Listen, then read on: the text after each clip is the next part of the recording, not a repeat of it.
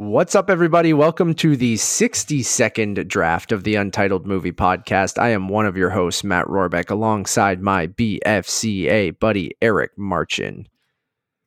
Hey, Matt, how are you? I'm good, dude. How about you?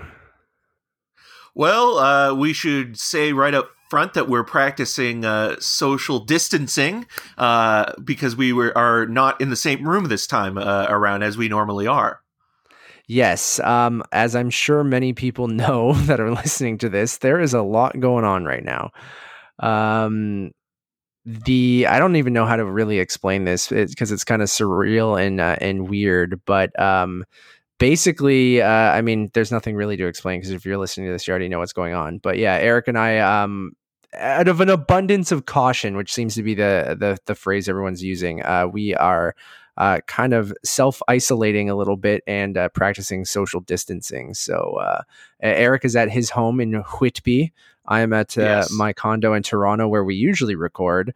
And we talked about this, Eric and I, of like whether we should just kind of put the podcast on hold for a little bit and wait this out and just, I don't, part of me goes, maybe this isn't the time to be, talking about, frivolous things like entertainment, but also there's a lot going on in the entertainment industry. I feel like, I don't know, I'm sure you feel the same way, Eric. This podcast is a little cathartic for both of us every week when we try to do this. And we haven't recorded in a while. And I feel like in a way, we have also been off for a couple of weeks before this really became the pandemic that it is. But at the same time, I think it's good to talk about it and open up a form of communication, a line of communication with, people that do listen to the show and have this conversation and let people know that they're not alone and, that everybody is going through it and one way or another, and it's going to be okay. It just takes time. And I think right now with, as mentioned, with the social distancing and shutting down of a lot of, major stores and crowd events and festivals in the near future, it's not anything to be worried about in a kind of fear-mongering way. It's just to sort of nip this thing in the bud, like to get this thing on lockdown as soon as possible so it doesn't become worse and, like the virus doesn't mutate or become something else. So I think this is probably the best way to handle the situation. I totally agree. I couldn't have said it better myself. So like, I totally agree that while this may seem like everyone's acting, a little crazy or maybe a little overboard, I totally agree with you in the sense that I think we need to get ahead of this. And I think being overly cautious is a good thing, which is why, I'll talk about my trip to California on this show, but even me recently traveling, it was only, just a week and a half ago when I left and I was at Disney World, or Disneyland exactly 7 days ago. The climate completely changed when I came back within the last 48 plus hours, and it's amazing how quickly I'm just being overly cautious too, right? Like, so both Nevis and I are working from home in the foreseeable future. We'll be talking about, TIFF in a little bit. They just put out an announcement that they're shutting down TIFF Bell Lightbox for a month, which I think is a good call, but we'll go through all of that a little bit later. But I think it's just, I don't know, for me, it's just, it might seem extreme, but if you're listening to this, I hope you are practicing some of these things that are recommended. Try to stay home. I know that sucks. Try not to go out to big crowded spaces. It's weird for Eric and I to be telling you, do not go to the movies right now. I really believe that as much as some companies are only selling 50% tickets and they're saying that they're cleaning the theaters more often. I just feel like, there's lots of content you can watch at home, spend time with your loved ones whether you live with them or as long as you're both in good health. And if you have any symptoms at all, I would say stay away from a lot of and all of that. But it's a weird time, man. From the elderly and from the very young specifically. Like, for example, right now, I'm fine, but I've imposed a self-imposed quarantine because I was at the screening for Bloodshot on Wednesday, and I've been helping out at home and also with my grandparents. My grandparents are, my grandfather's 91 and my grandmother is 86. So I don't want to get them sick. So for the next 14 days or so, I'm not going to, be doing anything in terms of being in the vicinity of their apartment. So, it's just like those kind of things are important to take into consideration and also be hyper aware of, washing your hands more constantly. And if you have Purell, use that. But I mean, those are good things to practice in general, just in terms of cleanliness and hygiene. So. I totally agree. Yeah. I mean, with me coming back from traveling, I'm just trying to do that 14-day kind of self-isolation kind of thing and stay away. Like I feel perfectly, it's been a week and a half since I traveled and I feel totally fine, but it's just, again, that saying that keeps going around, out of an abundance of caution. And I've gotten about 400 emails from different companies talking about that. But yeah, how are you holding up anyway? How is it over in the suburbs in Whitby? Fine. I mean, to be honest, I really haven't noticed too much of a difference. And it's weird. I've been talking to, family and friends about it. Like, yeah, it's concerning, but I remember being more afraid with the SARS scare, and like with what was going on back in 2002, 2003 with that than I am now. And maybe it's just because you get older and you look at it in a different manner and you get the information that's available. But because of what happened with SARS, I feel Toronto was more prepared for something like this. And like the other thing I remember with the Rolling Stones and AC/DC doing a benefit concert was Justin Timberlake was there, and when he was doing his sort of set, and I think he did a song with AC/DC, people were throwing water bottles at him, and I remembered it back at him. Yeah, and I remember like thinking like, why would anybody do that? Yeah, like if you don't like his music, that's one thing, that's fine. But like this guy is taking time out of his schedule to, help, and like you're treating him, less than human. And it was just a weird thing that I thought of when thinking about all of this. So yeah, SARS stock was definitely interesting. But yeah, I mean, I kind of feel the opposite in the sense that while this, albeit isn't maybe as deadly as something as like SARS, I just feel like in the age of social media and living extremely online, I felt like it's I'm not necessarily saying it's fear mongering or anything like that, but I feel like there's a sense of urgency and panic from a lot of people that I think you get from being so online, where in 2003, like you were mentioning, maybe with we didn't have Twitter, we didn't have or maybe we did have Twitter, but maybe did we? No, wait, what am I thinking? No, I don't think we did. Did we even have Facebook at that point? No. That's way early. I forget what year we're in and how long ago that was. But yeah, I don't know. I'm finding with being on social media nonstop, it's actually making it seem scarier than what I remember. You could say that the disease is actually an online thing, like it's an online illness, because more people are infected online, infecting others by, fear mongering and putting, photos of, empty shelves and stores toilet paper toilet paper being gone, and it's like, okay, I get it, but it's not the apocalypse either. And like the disease or the illness isn't as bad as people are making it out to be, but it's the propaganda of it all that is kind of making people a little bit more on edge. And I guess also just because there hasn't been this kind of precedent for shutting as much of, these kind of main places down as we have thought, and having, like China and Korea specifically being able to get a hold of it, but at the same time, places like Italy still very much in lockdown. So yeah, it's interesting because it's a global thing. Like it's not just like in one country that you read about in a newspaper saying like, oh, this country is unfortunately savaged by this particular disease or this thing that's going on, and it's far away from us. Like it's happening worldwide almost simultaneously.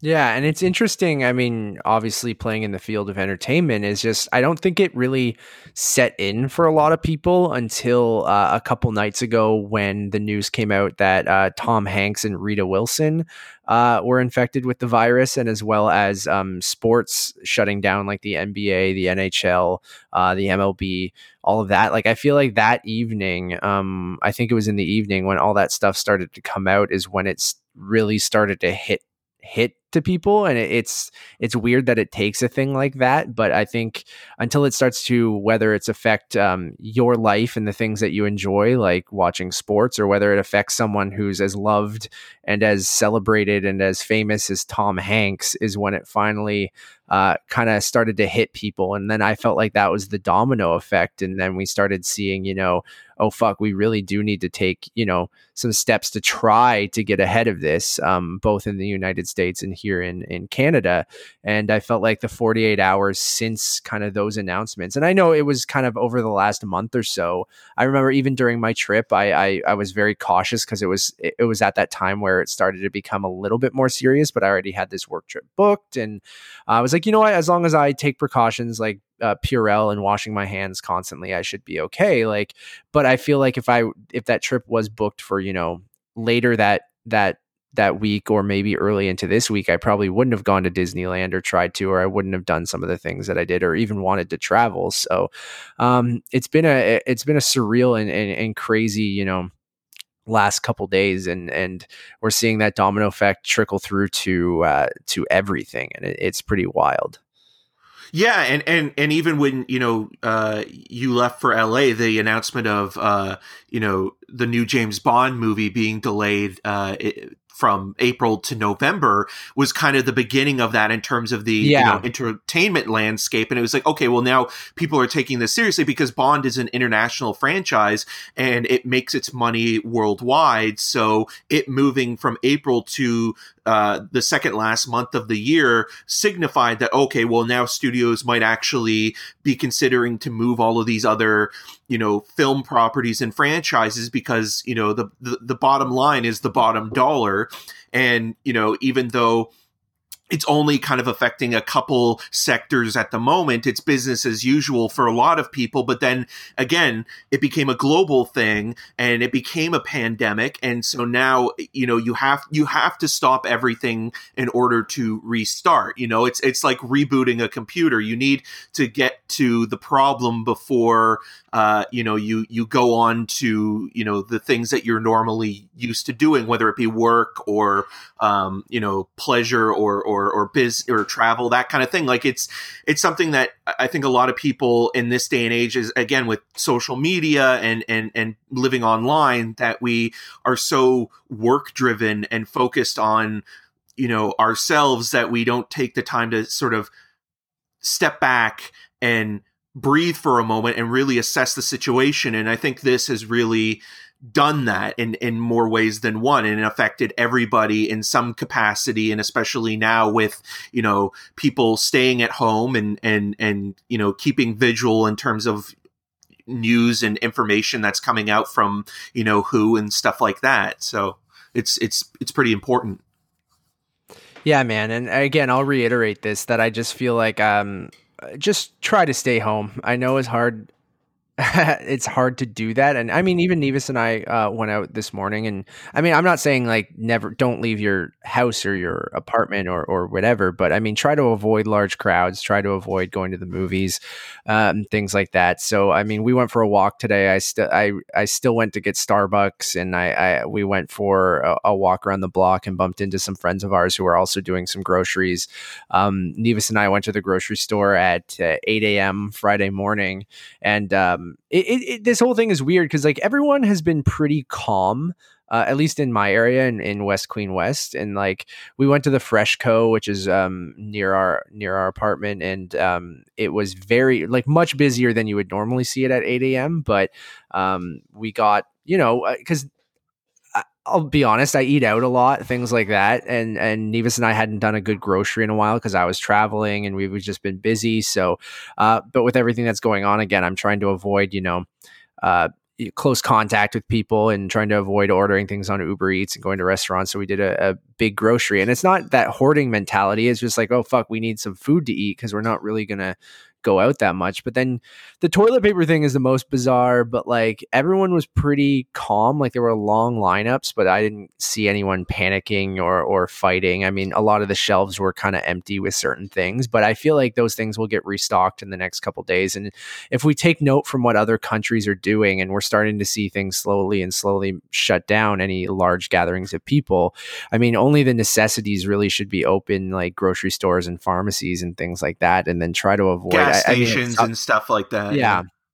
and it And it sucks also for helps small not over businesses. And, Yeah, and sorry, it go ahead. also helps not overwhelm the hospitals as well, which is important because if you can avoid getting somebody sick and sending them to the hospital, that's key in sort of overflow and what have you. So Yeah.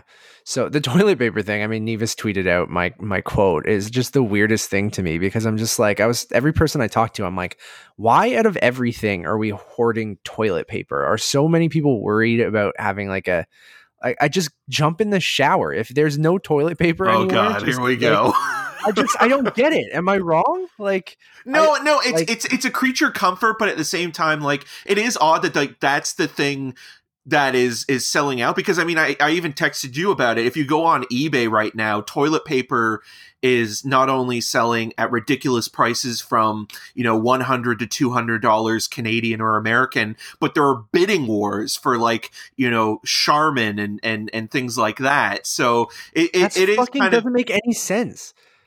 again, it's online, right? Like, so it's all fear mongering where like, yesterday, I went to the store to get some stuff and the toilet paper was sold out, but somebody brought out a box of it and there was a line for it.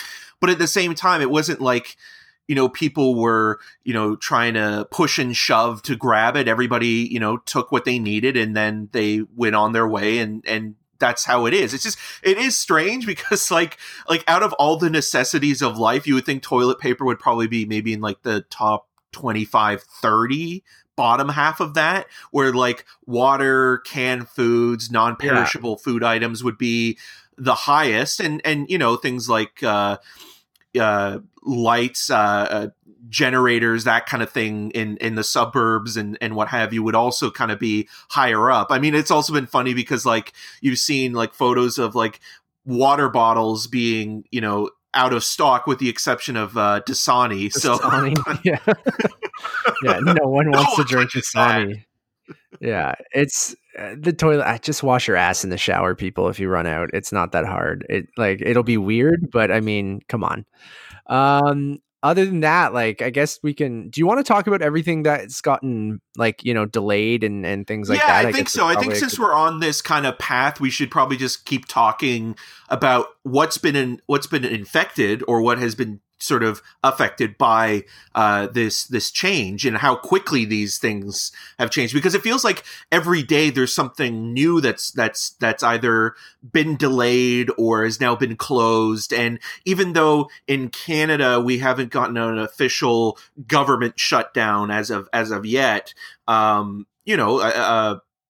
There are a lot of people and businesses, as you mentioned, small businesses that are suffering because of that. So, Yeah, and those are the ones, I mean, as much as I'm telling people to stay home, is like I feel bad for those small businesses, but I just feel like it's what we kind of need to do right now. And I mean, I'm hoping the government and other people, step in to help these places if they need it in these times. I know there's been calls that people shouldn't have to, pay rent and different things like that, because that's really what's gonna, fuck over the bottom line on some of these places, and even people in general too that are out of work because they have to stay home because of this. And there's tons going on. Like I do, like as much as I say Cineplex and TIFF and all these places need to close down, I do feel bad to the workers and I hope these companies take care of them, especially the ones like Cineplex that can afford to take, I know the theater industry is hurting, but I mean, you should take care of your employees, or I know the government's stepping in to try and, eliminate the wait period for unemployment and different things like that. So there are things that are helping for that, but we're seeing it like, a lot of the sports leagues are taking care of their employees, and I hope we see that across the board. But yeah, let's go through and kind of, I have a list here that's from the Wrap, that kind of lists all the movies that are suspended or delayed.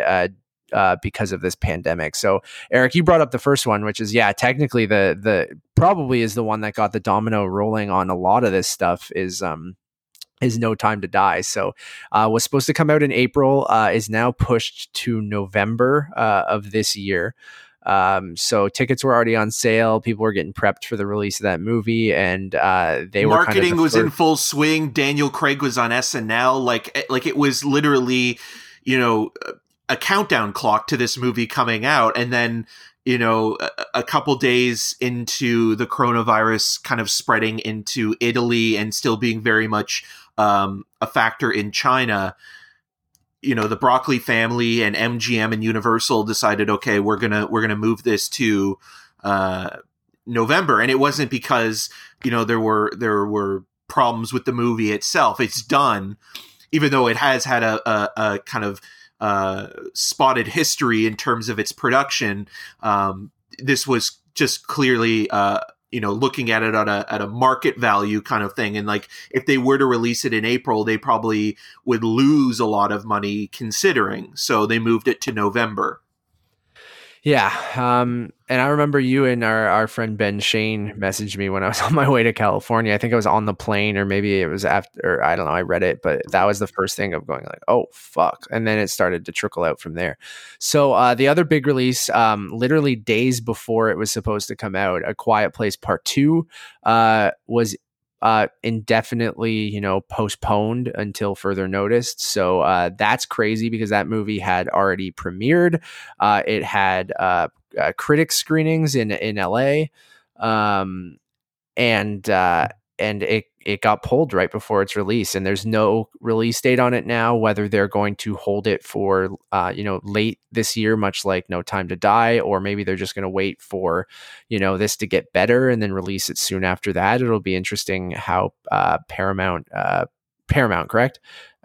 Yes, Paramount. Yep. Proceeds with that. So I mean, it already had reviews coming out. Our And it was screening pretty was positive. supposed to, yeah, like our screening was like days away before it got pulled, right? So Yeah. Yeah, crazy. yeah. The Wednesday night of its release, and then you and Nevis were going to go and see it on Thursday, right? So like, it Yeah, was so close. And then I think this is the one. I think that's the movie that's been hurt the most by it, because when the first one came out, I mean, there wasn't the expectation that I'm sure this one has, but at the same time, it's like, it's only days away. It has screened. It's there, and it's like, it must have been a hard decision for, you know, the people involved and the studio, because, you know, this was a movie that probably would have made quite a bit of money, especially in April, because it doesn't have much to compete against. And you think like, okay, well, maybe when everything is gotten better, maybe they would release it at the end of October, because it might be a good kind of Halloween kind of movie to release during that season or that period.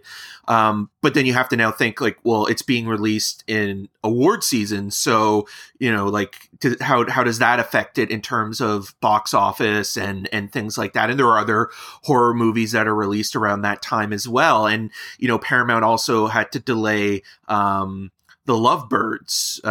So like, you know, it's more than one movie for them that was coming out in the spring, that they're looking at. You know, these movies probably would benefit. I mean, they probably wouldn't do that well even without the coronavirus. I'm speaking specifically about the Lovebirds. So with this going on, like, I mean, how much would a movie like that make anyways? You know? yeah. I'd be curious with something like the Lovebirds if it would make sense. I know Paramount's partnered with Netflix on stuff as well. Like that would be the one from them that, to me, I could see them making a deal to pop up on Netflix or hold it. I'm not sure. And then they also had Blue Story, which was supposed to come out March 20th and also got delayed on the Paramount front. Um, Yeah, yeah, and it'll be. Love. Go ahead. Oh, I was just going to say, and Lovebirds as well. Like, if we wanted to segue and come back to some of the other movies, but Lovebirds was also going to play at South by Southwest. Yeah, which they have announced. I mean, South by Southwest got canceled. That was a big one. Um, and Yeah, our which friend Ben are Shane was going to be there, and that's really yeah. unfortunate for him. And again, all the small businesses that benefit from, people coming in, all the freelancers that depend on working on that, all the smaller movies that don't have distribution or sort of any buzz behind them, benefit from a festival like that and a platform like that, because South by Southwest is a big enough entity at this point to sustain those things. And it's the same thing with, Hot Docs announcing that they've postponed their festival, which is a great outlet for documentary filmmakers. Yeah, two huge losses. I know that South by Southwest is going to continue with their in competition films through online screeners, where their jury will watch the movies and still award those by the end of the month, which I think is great. But Yeah, and such a IndieWire weird and other situation. outlets are doing reviews of certain films as well. So, like, even though they're not getting the audience response, they will get a little bit of ink when it comes to reviews and writing and stuff like that, and maybe distribution down the line. But it's unfortunate because, again, like, a lot of these movies depend on that, and it shows you as well how important a festival can be. Yeah. Peter Rabbit 2, The Runaway, was pushed now to August 7th, so it won't get that Easter money, maybe. I don't know. But that gets pushed to a little bit later this year because it was supposed to come out, I think, at the end of March. A gigantic one. I just rewatched this. You guys know this very well. I talked about Nevis's and I's journey throughout Fast and Furious this year. F9 has been delayed until April 2nd, 2021. So an entire year delay for Fast and Furious 9. Crazy. And it's now coming out the same day as Fast 10. For now. Technically, yes. Yeah. I'm sure. I'd be They'll move curious it. to see if they do the two movies in 1 year thing, or I mean, they haven't even started shooting F10, right? Or Fast 10 I thought years they were ago. kind of doing the same thing that, like, the Matrix sequels and the last two Avengers movies did, where they were actually shooting simultaneously, both back to back. Because, Right. I mean, they have the production kind of set up as it is. But it would be interesting. I could see both of those movies coming out in the same year. I mean, it would be funny if they just decided, you know what, why don't we make like this 4-hour epic now, since we're, already a year delayed. But yeah, it will be interesting to see once the dust settles how everything kind of is put back together with that one, because that was a big one. And I remember, like, Vin Diesel was saying, like, no, this movie is coming out no matter what. And I mean, it's not really up to Vin. Sorry, buddy. But yeah, I mean, Bloodshot's in theaters for now, and yeah. unfortunately, that is not a good movie. So he'll have to make do with that. I could see. I don't think that they'll combine them, but I think you'll get I think you could possibly get Fast and Furious 9 on April 2nd, and then maybe Fast 10 like in the fall/winter. I could see that happening, but or they'll just push it another year, so we'll get the final installment in 2022. But a crazy delay for a movie that was supposed to come out in a month and a half or so. Tickets were already on sale for that as well, and the marketing was in full force. So pretty crazy. What else do we got here? The Artist's Wife was delayed. No new release date has been set. That's the Bruce Dern film. I don't know much about it, but I don't either.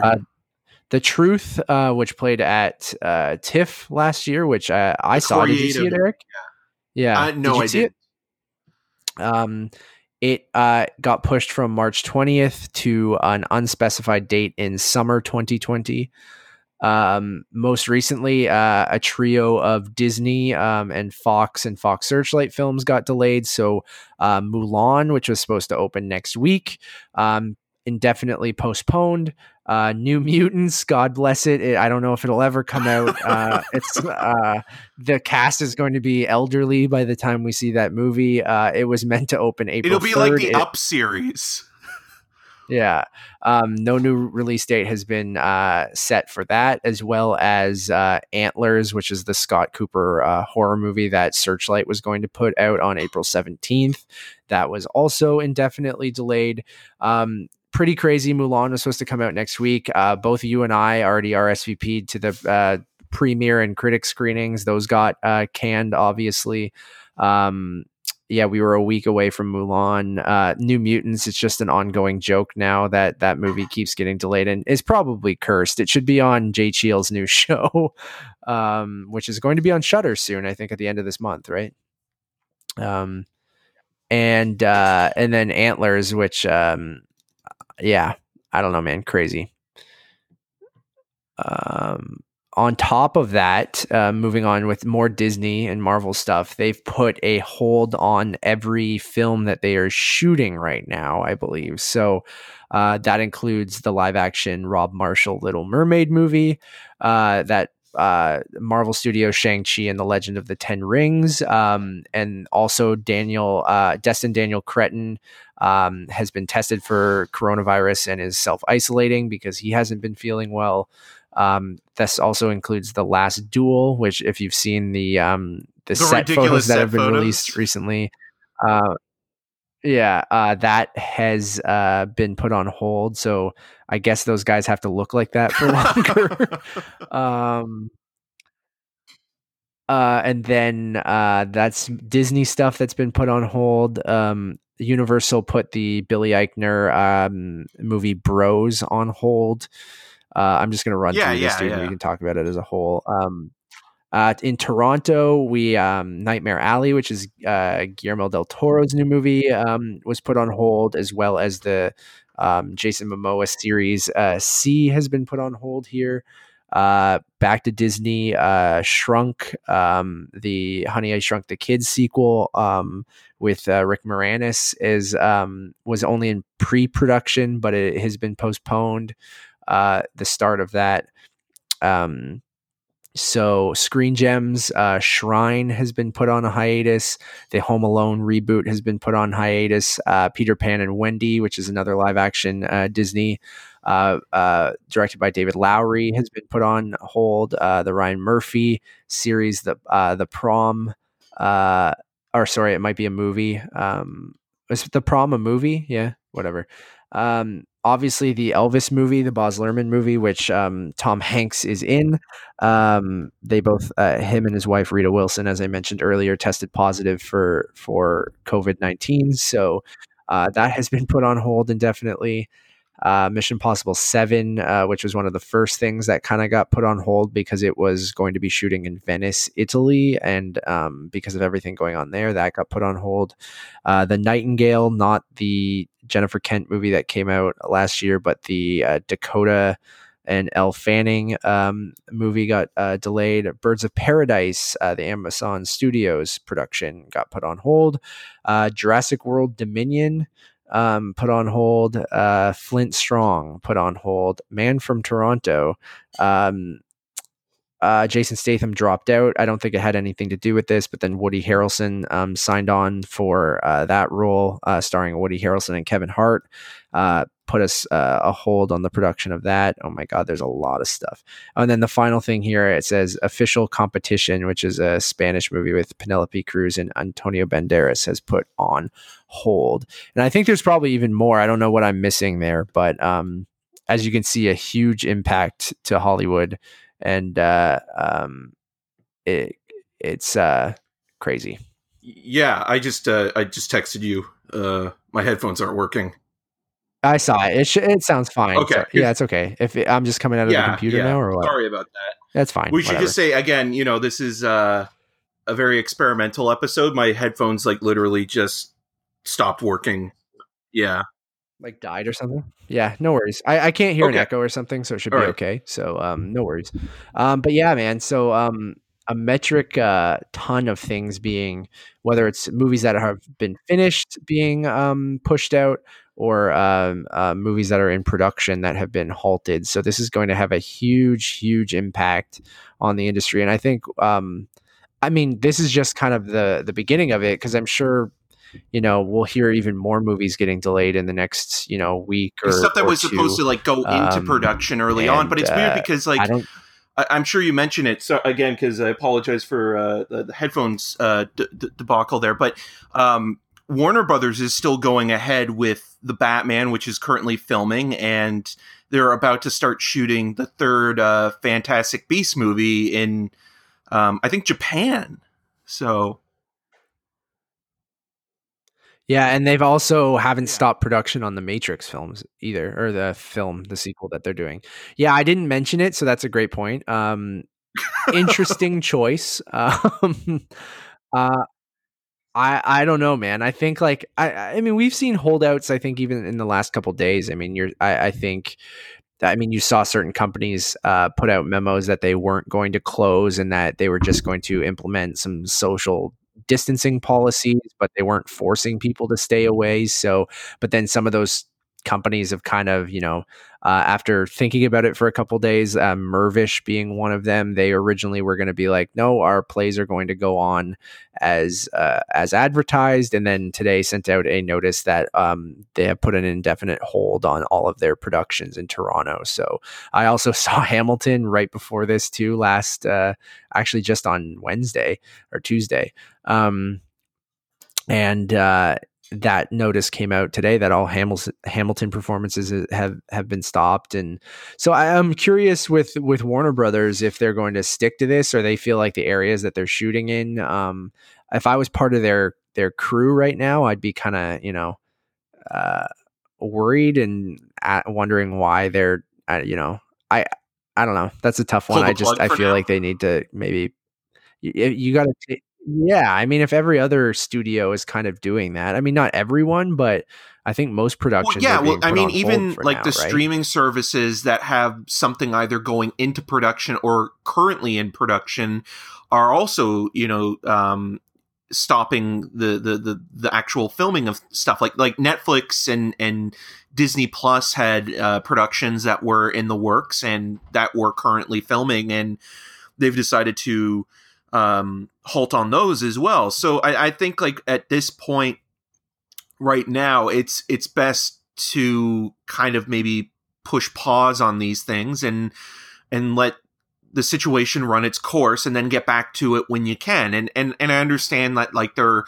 are scheduling conflicts and not everybody's schedule can line up perfectly, but at the same time, this is something that is affecting everybody. So it's not like, you're being blamed for one production being halted. It literally has affected everybody in the same way. So, no one's going to hold it against you, or nobody, like, you're not competing against anybody at this point anyways, you know?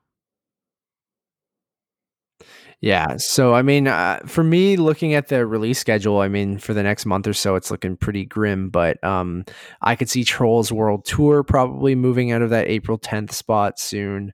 I mean, My Spy Well, already got delayed a in the month. US, Who it knows if is that actually will get playing delayed now in again? Toronto. Yeah, in Canada. Although, Oh, I out mean, here. again, Yeah. with Yeah. TIFF announcing that they're closing their doors for at least a month, I'm sure Cineplex and Landmark will follow suit at some point in the next few days, if not by the end of the weekend as we're recording this. Um, it's yeah, and it's a Yeah. I shame. think they have no The movies I choice, feel really. I don't the know. worst about or really bad for are the smaller movies. Like My Spy will make money when it's out on streaming or Blu-ray or DVD, but like a smaller movie like Kelly Reichardt's First Cow, is a really wonderful little film, and yeah, it's playing at the Varsity Cineplex and the Lightbox, but that's not a movie. That's a movie that can't recoup its revenue because A24 in the US is such a small company that when they release a movie, they have to release it when they did it. And unfortunately, this came out just as things were beginning to shut down. And it makes me even kind of feel a little bit sad about the Eliza Hittman movie that's coming out, that's already out released in the US in limited release, never, rarely, sometimes, always, and going to be released in limited or tentatively released in limited in Canada next weekend, which is a great pro-choice movie and really powerful character study that, again, is a film that needs time to build and, needs word of mouth and momentum, where, this is like the worst time to release it because of what's going on in the world. And it's just unfortunate because it's such a great movie. So, yeah. Yeah, man. Because yeah, I even something like Promising Young Woman, which you talked about on the show a couple weeks ago. I know it's over a month away, but I guess that would be I think stuff that's April 17th and For the further will time being. probably stick there for a little while. Yeah. But even something like Black Widow on May 1st, I think Disney will be keeping an eye out on the situation over the next month. And I mean, I think that's Yeah. what we all kind of just have to do, right? Like take it day by day, week by week. And I mean, even for someone like myself who's getting married in Europe this year, in not this year, in 3 months, it's been a stressful kind of thing, just monitoring everything and keeping an eye on stuff. And you can't really, I get the people who, because I'm in the same boat of just going, all right, it's worrisome a little bit, but we kind of have to, monitor the situation and see how it plays out over the next, 2 to 4 weeks Yeah, and and it's kind of become a day by reassess day thing. things Like there, the right? thing is, like So with the flight over to Croatia, it stops in Venice, right? So at this moment, as we're talking, yeah, it's for most of it's us, yeah. impossible to go to Venice. But in a couple of months from now, maybe that's going to change. And the airline that we're with has sent out an email that they'll be monitoring the situation as well, and that if we feel that we need to, we can change the flight before March 31st. But I'm sure they'll extend that deadline, further out, because again, you can't predict how long this will be. Yeah, man. So yeah, it's definitely insane. But how do you think this, before we move on, I guess, to other stuff, but how do you think this impacts the industry as a whole? Because I've seen some people talk about that, like this could be the nail in the coffin for multiplexes in general. Do you think it's that extreme? Do you think it bounces back after this? Do you think some of these movies maybe move to streaming services? Who's going to be the first company to kind of make a big move on that? I know Disney announced that Frozen 2 will be on Disney Plus 3 months earlier than they planned it. Obviously, to kind of not make up for, but kind of give people For the something, kids, yeah, to watch at especially, home, right? if they So have Disney Plus. But yeah, yeah. So how do you think this whole thing plays out? Do you think, yeah, and again, especially we because talked it's about it, it's early hard to days and predict, and we don't know we're what's taking it going on. But I day by mean, day, but it's a really good question. I think that the streaming services like Netflix, like Disney Plus, and even some of the more niche ones like Criterion Channel will be benefiting in the next couple of weeks, and we'll probably see or hear about a surge in streaming services either being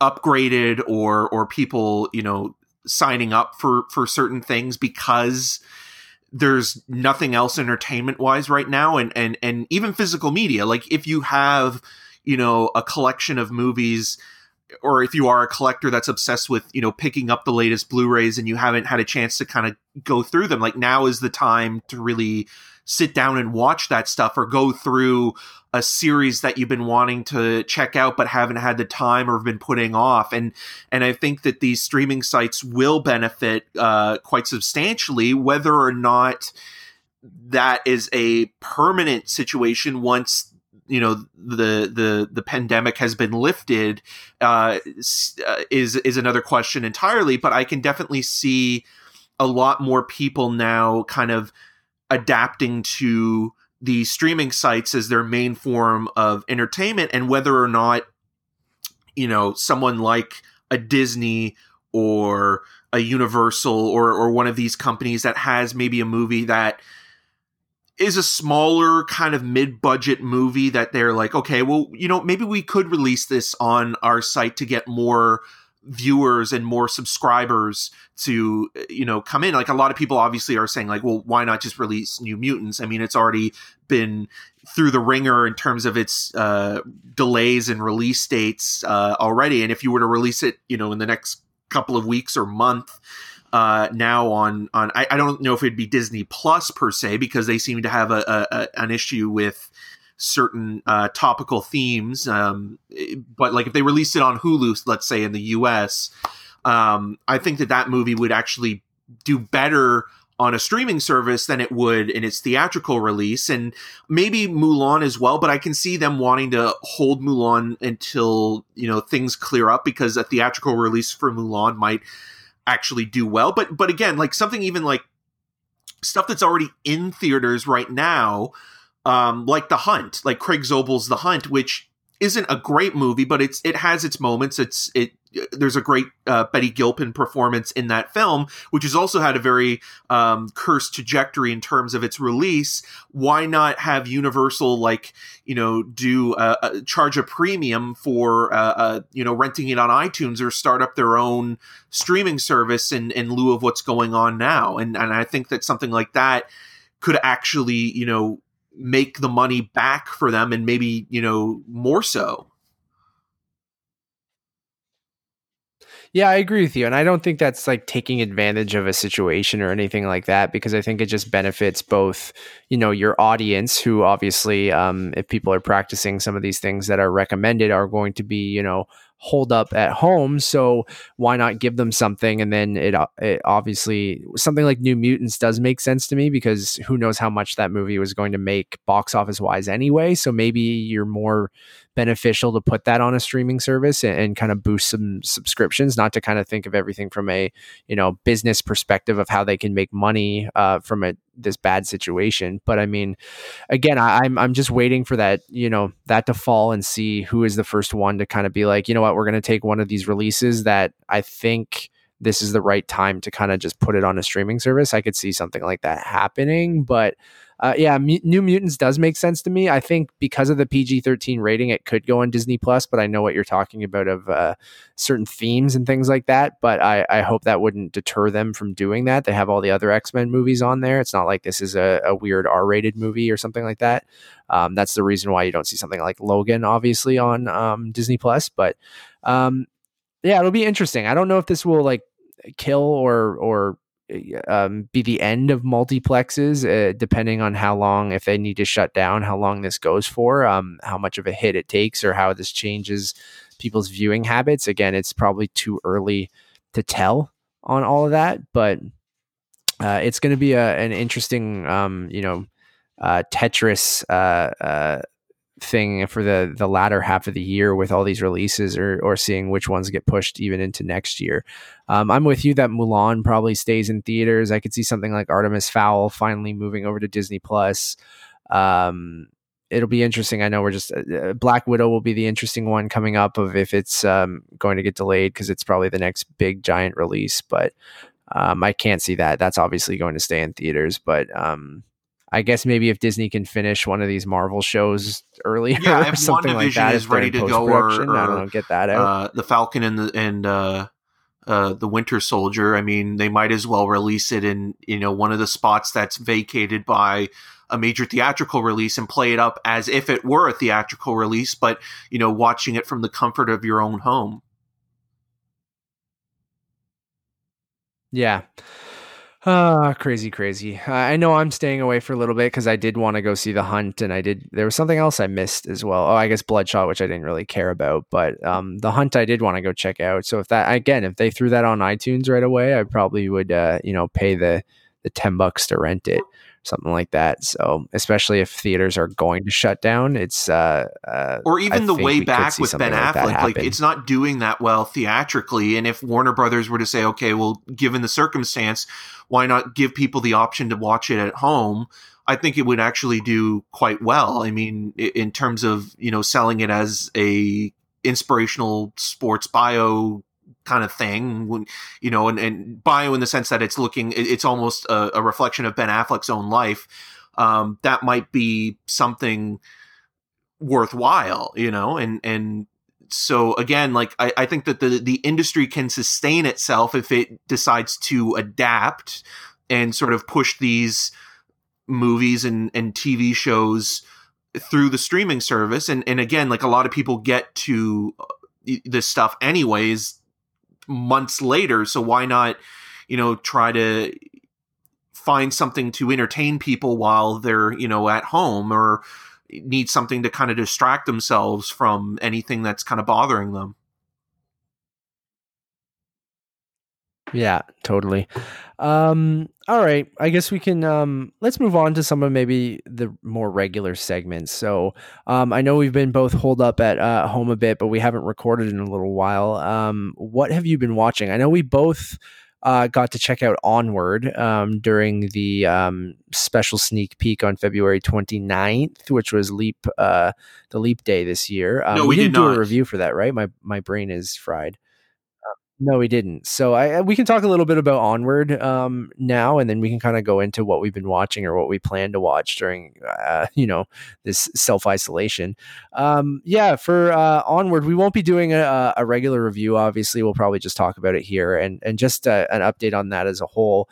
I think we'll probably obviously put a pause on untitled movie reviews until we maybe decide to kind of once this thing kind of ends and there are movies to review. But maybe we jump into some streaming stuff if this remote recording works well enough. Then maybe we'll jump in and review some stuff. But for right now, we'll just talk about Onward here, and then when I eventually see The Hunt Yeah. and things like that, we can talk about it on the normal show. But we did both get to see Onward, and we haven't really talked about it other than kind of brief messages back and forth. Eric, what were your thoughts Um, overall on Strong. Onward? The ending is the strongest part of that film, and I get what they were building towards, and because of that, I think it's an emotionally involving sequence at the end, and it kind of reminded me a little bit of like me and my brother Kyle's relationship and things like that, because like if you don't have a certain parent in your life, that it can be, it can tug at your heartstrings like that. But at the same time, I think, the usual saying is that the journey's more interesting than the destination, but I think the destination this time around is more interesting than the journey, because you're playing in a fairy tale world where these two characters, these two brothers, are trying to bring back their father, and only halfway succeed, and they need to get another phoenix stone in order to resurrect the upper half of their deceased father. Um, it just felt very conventional in a kind of almost weirdly DreamWorks animation studio kind of way, and not Pixar. Like it was less inventive and more just clever. And not that I didn't like it, I just thought that it was kind of like the standard that Pixar sets for itself in terms of, the original movies that they make. This being one of the first in quite some time. Just didn't hold the same kind of weight as an Up or Wall-E, and even though it's a little bit better than Dan Scanlon's last movie that he directed for Pixar, Monsters University, which a lot of people weirdly have been defending as of late, because like I kind of like I Yeah. get like the characters are held, and like Mike and Sully are really enjoyable characters, but at the same time that movie like is basically a TV film at best. Like it didn't feel like it had the weight that it needed to really live up to being a sequel to Monsters Inc. This, like, it came from a more personal place, obviously, because Dan Scanlon has talked about, losing his father at a young age and having a very strong bond with his older brother. It just didn't come together in a way that, those Pixar movies usually do. And I feel that this is on the bottom end of the newer Pixar films, and especially even just overall of the, original movies. Yeah, and I'll echo everything you said. I'm pretty much on the exact same page. Like I thought it was fine overall, but I would kind of put it in that kind of bottom tier with the Braves and the good dinosaurs of the world, and even the Monsters Universities. Maybe not as bad as the Cars era of Pixar, but I thought it was perfectly fine. Like, I thought it was cute. I did find it, yeah, like you said, clever. I did like some of the world building and the design of that world with the, castles that look like skyscrapers, and kind of what if this fantasy Lord of the Rings-esque world kind of came into the 21st century. I thought some of that was clever and interesting, but I just found, like you said, I don't mean it as an insult to DreamWorks, but that first 2/3 of the movie just kind of feels like, oh, this is cute. I'll laugh here and there at certain things, but it just didn't really do much for me. And like you said, the ending is the best part, but I could see why someone with a brother or that kind of relationship feels that way for the ending. I know I've talked to our friend Mike Muntz, who also has two brothers, and he loved it and loved the ending of the movie for that. But I obviously I have one sister, and not saying as my relationship with my sister is any different as if it would be with a brother, but I didn't have that same relationship that those characters had in that movie, and to me that the ending hit less because of that. And I'm not saying I have to have the same experiences as characters on screen to feel what they're going through, but that whole ending just didn't hit me as hard, although I thought it did come together quite well. The movie as a whole was just very okay, and I'm getting sick of Chris Pratt, although I thought he was fine. Like I love that guy, and I loved him in Parks and Rec, and I thought he was a great choice for Star Lord. But as he's become a movie star, I've liked him less and less in each thing that he's in.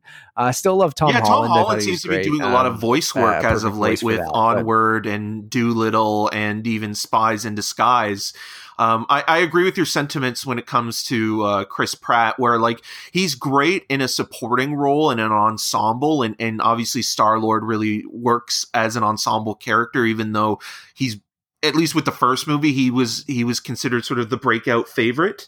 And yeah, so like I just felt like honestly that this movie was, it had its heart in the right place. And again, like I agree with you, like bringing sort of like a contemporary blend to the fantasy of it kind of works, and sort of how like modern day plays into, the old ways, and how, with the turn of the century and invention, how the past and creativity kind of gets lost for the comfort and accessibility of things that are available to you in day-to-day life.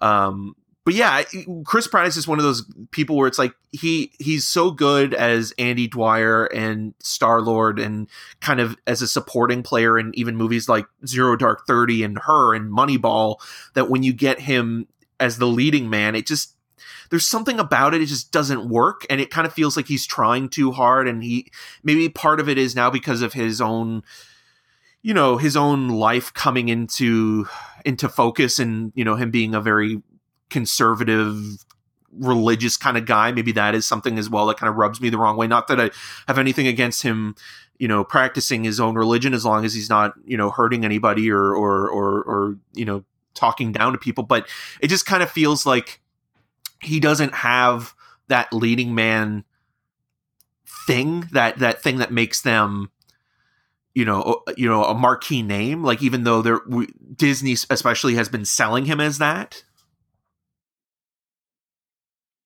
Yeah, I totally agree with that. Like, it took me a little while, but I like with Magnificent Seven or Passengers and things like that, when they started to throw him into these, somewhat serious roles, that I felt like you put it perfectly. He's trying way too hard. He's one of those guys that I can't lose myself into a role. Like, even someone as big as Tom Cruise, when I'm watching Mission Impossible, I'm seeing Tom Cruise, but I get into the mindset of Ethan Hunt and I believe it. When I see Chris Pratt try to be, this leading man, I can envision him practicing his lines and delivering his lines every time, and it just doesn't work for me. And I'm starting the same thing starting to happen with Ryan Reynolds, where I'm just kind of getting sick of his shtick, and not necessarily saying Chris Pratt's doing the same thing over and over again. I mean, he bounces between the goofy Andy Dwyer stuff and the more kind of middle ground, and then some of this more serious stuff. Not necessarily saying Onward is in that camp of being too serious. I can't take him seriously, but I don't know. I'm just getting kind of sick of Chris Pratt, and I think that affected the movie a little bit for me too. But yeah, overall, I thought it was fine. I think it's like when it's on Disney Plus, I wouldn't tell you not to watch it. I just feel like you don't really, especially right now, need to rush out to go see it. I know it made a decent amount of coin, but it's fine for young kids and things like that. But I think it is lower tier Pixar. Pixar has never been awful, maybe other than Cars 2, but yeah, I mean, just Pixar kind is of now like there was a for me. time when Pixar, after the Toy Story movies, was releasing, and in between that with Ratatouille and Wall-E and Up and things like that, where it was like it was hit after hit, and it was almost like Pixar became the default perfect company that no matter what they released, it was going to be a masterpiece, and you could always rely on them as the studio that brought you quality, and not just quantity. And then as they started making more and more sequels, I mean, even Toy Story included, although those are better than the other sequels that they have released, you got a sense that, okay, well, now they are a little bit more pervious to criticism, and not everything that they're going to release is perfect. And with Good Dinosaur and Brave, I mean, there were internal problems, and the changing of studio figures because of someone like John Lasseter kind of being a problematic producer on board at that time, and also those movies, Brave and Good Dinosaur, being kind of disjointed and being reworked throughout the time that they were being developed, because you have to look at these movies that they do take almost a decade to make. So when we finally get to even something like Onward, I'm sure it's been in the making for at least 5 or 6 years in terms of pre-production, storyboarding, scripting, and by the time we get to the voice casting and first trailers, that's when the movie is finally getting released. So like with something like Soul coming up, like I'm sure a lot of people are putting a lot more emphasis on that film as being like the movie that'll kind of lift Pixar back up again, because that's a movie that I can see them, okay, it's Pete Docter who's leading the charge on this one, the guy who brought us the first Monsters Inc. and Inside Out, which I think is the last great Pixar film, sort of, really putting all their chips on that, and hopefully it won't disappoint. I mean, everything I've seen on that movie so far looks great, and even with the new trailer being released, I can see there being more weight on that movie now because of Onward not doing so well.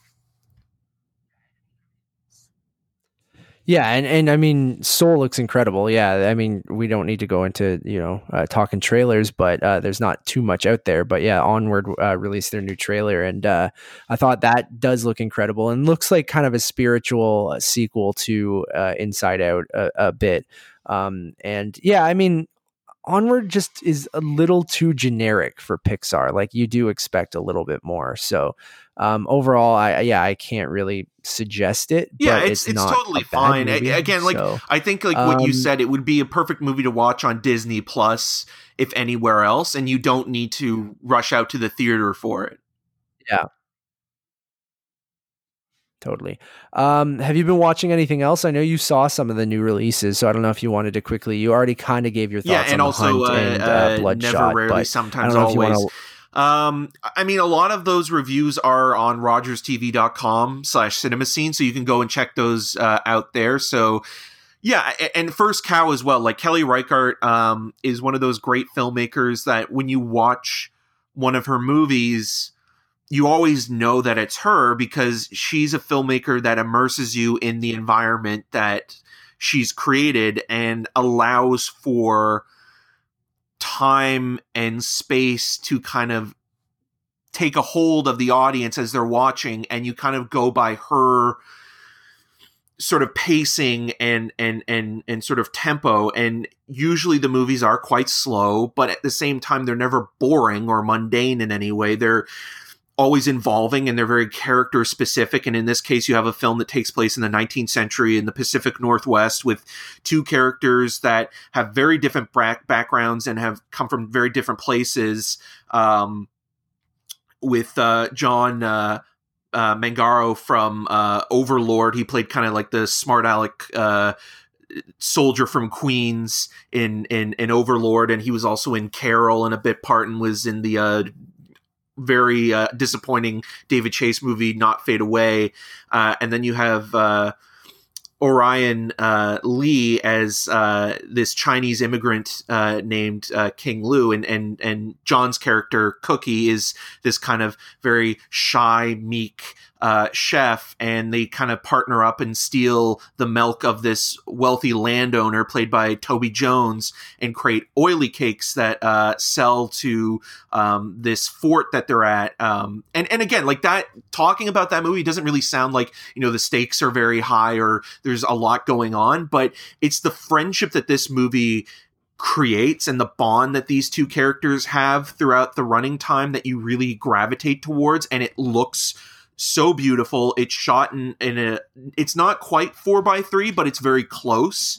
And like, it does feel on brand. And you could say, like, from just like a very shallow aesthetic point of view, that, you know, this is in the A24 wheelhouse of something like in between a Ghost Story and The Last Black Man in San Francisco, and sort of kind of like in between those two, with a little bit of Lean on Pete and how it sort of deals with, you know, the Cookie character being this very human and humane individual, even when he is milking this cow, the titular first cow, Evie, in such a manner that is probably the kindest that this animal has ever been respected by a human being.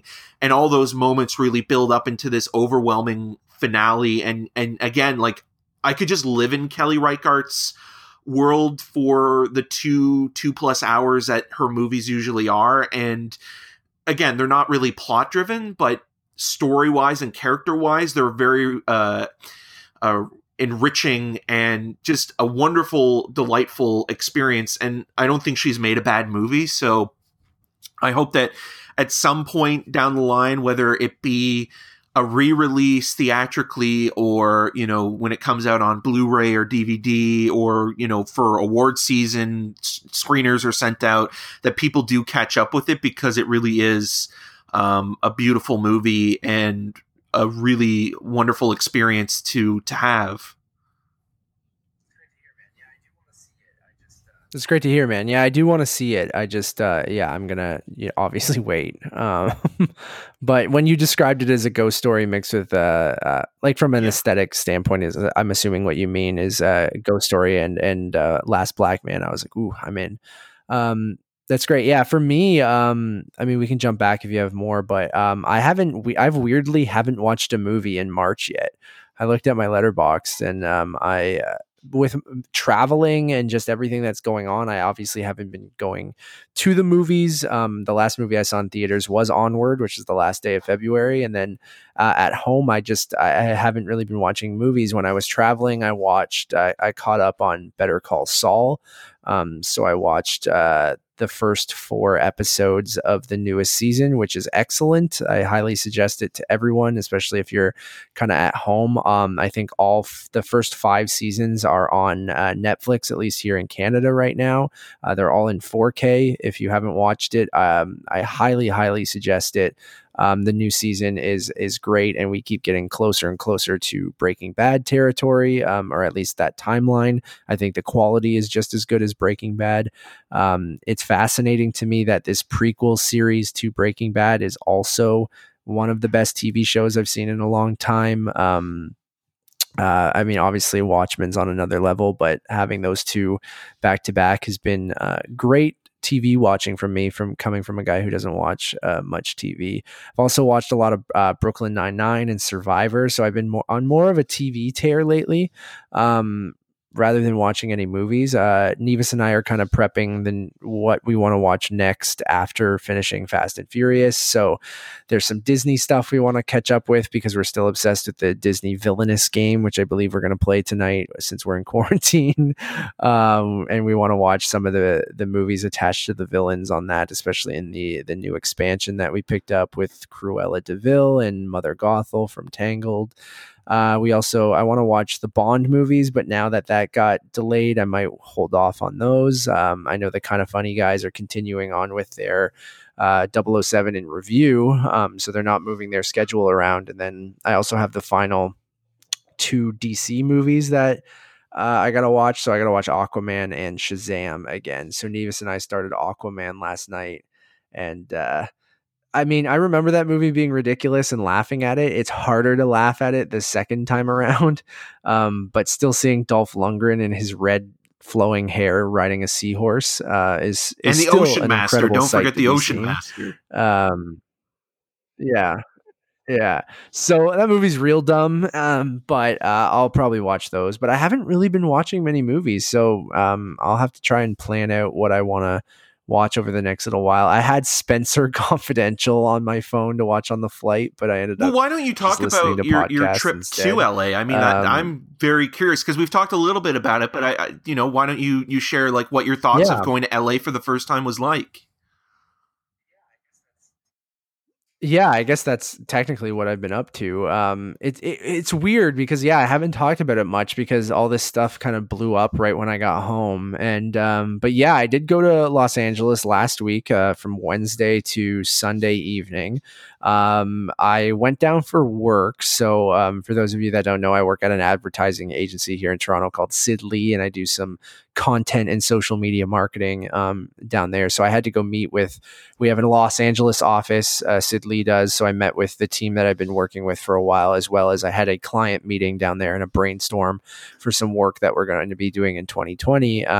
So yeah, I got to go to Los Angeles for the first time, and oh, man, it's beautiful there, dude. Like it was hard coming back. Like I'm like, man, they live with this weather. Like I know that they do, but like when you're finally down there and you're in the middle of winter here in Toronto, and you go down there and it's like it was like mild when we were there, so it was between 17 degrees Celsius and 22 degrees Celsius when I was there, which is like perfect weather for me. So it was absolutely gorgeous. We stayed in Santa Monica at a beautiful hotel right across from, the beach and the pier. Had some great food. I went to Sugarfish again, which is a restaurant that I know we've talked about on this show because Eric and I went there for your 30th birthday on the infamous Matt almost died in New York trip. Um, and you've gone there another time, and I've gone there with Nevis in New York, where they only have, I think, maybe a couple locations, but in the Los Angeles area they have a ton of locations. So I lucked out that Sugarfish had a location a 5-minute walk from my hotel, so it is what I suggested for dinner with my colleagues. So we went there. They were very happy with it and said great suggestion, so I'm glad I got to go back to Sugarfish. Really? Only waited for 5 minutes, dude. compared because they have like, I think they have like Right. 10 plus locations, and there's in more Los Angeles, space, right? So like it's more spread out compared to New York, where everything is kind of like clustered. Yeah, I mean, the two New York restaurants I think that they have are spread out across the city, and in LA, I guess you probably don't have to go that far. And it was still a very small restaurant, and it was similarly set up. They had the same menu almost. I got the Nazawa like large version. I should have just stuck with the Trust Me regular, but because I got a little full near the end. But it was a weird day because we traveled very early in the morning, and then we had to go to these meetings, and I had nothing to eat basically all day except for a Starbucks breakfast sandwich. So after our meetings, we hit up like a nice patio by the Santa Monica Pier. We all became obsessed with this beer from Golden Road, which was called Mango Cart. Had a nice spicy mango cart in the airport on the way home, and it was fucking excellent. Split some like nachos and things like that. So by the time we got to sushi and I was getting to those last few pieces, I was getting pretty full. But Sugarfish, if you guys are in Los Angeles or New York, after all of this is passed. Maybe not right now. It is excellent. It's really, really good. In New York, I had to wait 3 hours with Eric, 3 hours with Nevis. Both times that we went. In LA, I had to wait 5-10 minutes, but it's very, very good. That night, the first night we were there, I crashed at like 8 p.m. Uh, Pacific time. So I was very, very tired. My sleeping pattern was all messed up. So I woke up at very, very early the next morning. Had some work stuff on the Friday. Finished all that up. I went to the Toronto Maple Leafs Los Angeles Kings game at the Staples Center, which is something I've always wanted to do. Staples Center being one of the most famous arenas in the world, and it just happened. I happened to luck out that the Leafs were playing in both Los Angeles and Anaheim back to back the exact days that we were there. So I went to that game. It was one of the worst performances of the year for the Leafs. It was a 0-0 tie going into a shootout, which rarely ever happens. So of course that's my luck. But I had a good time with my colleagues from work, and then met up with someone from the Sidley LA office and had some drinks after the game at the LA Live area. And then on the Friday, we had our big brainstorm. Or no, sorry, that was on the Thursday. Moved over to Anaheim on the Friday because I was going to stay for the weekend, and my plan was to go to Disneyland on Saturday. And the Leafs were playing in Anaheim on Friday, so took an Uber down to Anaheim. Stayed at a wonderful Airbnb. Shout out to Winnie and her family; they were wonderful. So I stayed in their Airbnb, their spare bedroom. They were very sweet. They had a young son. She packed me a little goodie bag to take to Disneyland the next day. They were amazing. So if you're ever staying in Anaheim, I highly suggest, if you want a cheap place to stay and it's just you or you and your partner, Winnie and her family on Airbnb right near Disneyland is fantastic. Went to that hockey game by myself, which was very interesting. The Leafs also played terribly again and lost 3-1. They barely scored a goal in both games that I was there. So it was pretty abysmal, but I still had fun nonetheless. Then my big day, I went to Portillo's that day because I wanted to try. I heard about Portillo's hot dogs from the Kind of Funny crew for the longest time. So they had a location in Anaheim. So I'm like, you know what? I'm going to go get a hot dog and some cheese fries. That was delicious. Hot dog with everything. And they also suggested to get the beef dip. I wasn't as hungry, so I didn't get that. So I had a great time at Portillo's. Then my big day was on Saturday, where I woke up. I wanted to go to Disneyland. I've never been. I've only been to Disney World. And I really wanted to try. I wanted to see Star Wars Land. And I also really wanted to... Yeah, I can hear you. Can you still hear me? Sorry. Okay, sorry. The computer turned off because I hadn't moved the mouse in a while. So I got up at like 5 a.m. Pacific time, which isn't too bad. It would have been like 8 a.m. here. And I went over to Disney, and I really wanted to see Galaxy's Edge, obviously, and try to get on Rise of the Resistance. And for those of you that don't know, Rise of the Resistance is the new Star Wars ride at Disneyland and Disney World in Orlando. One of the most intricate, crazy theme park rides ever made. Star Wars themed, impossible to get on basically because they have this ride reservation thing that you have to go on their app at 8 a.m. You have to be in the park. You have to reserve a spot in a queue, and they only put through a certain amount of people per day. And the ride notoriously breaks down over and over again and takes a long time to reset. So I hacked the system a little bit by booking a character breakfast before the park opened to get into the park early. So I got into the park around 7:20, 7:30. No, sorry. No, I got in the park at almost like 7 a.m. because I got there at like 6:30 a.m. And my breakfast was scheduled for 7:20. Originally was going to not go to the breakfast, but then I was like, I don't want to risk anything of like, I booked this thing. They took my name when I went into the park. I don't want to like not show up for my reservation. So I went into this character breakfast alone, which was so funny because I'm sitting there. It's all families and kids, and these people dressed up as Disney characters obviously are walking around and interacting with people as they're eating. And I'm there, this guy, this 31-year-old man, just having a breakfast buffet by myself stuff. And like, but I think it kind of made it funny or fun for some of the people in costume or characters because they kept coming up to me and kind of like, joking around because I was just sitting there by myself.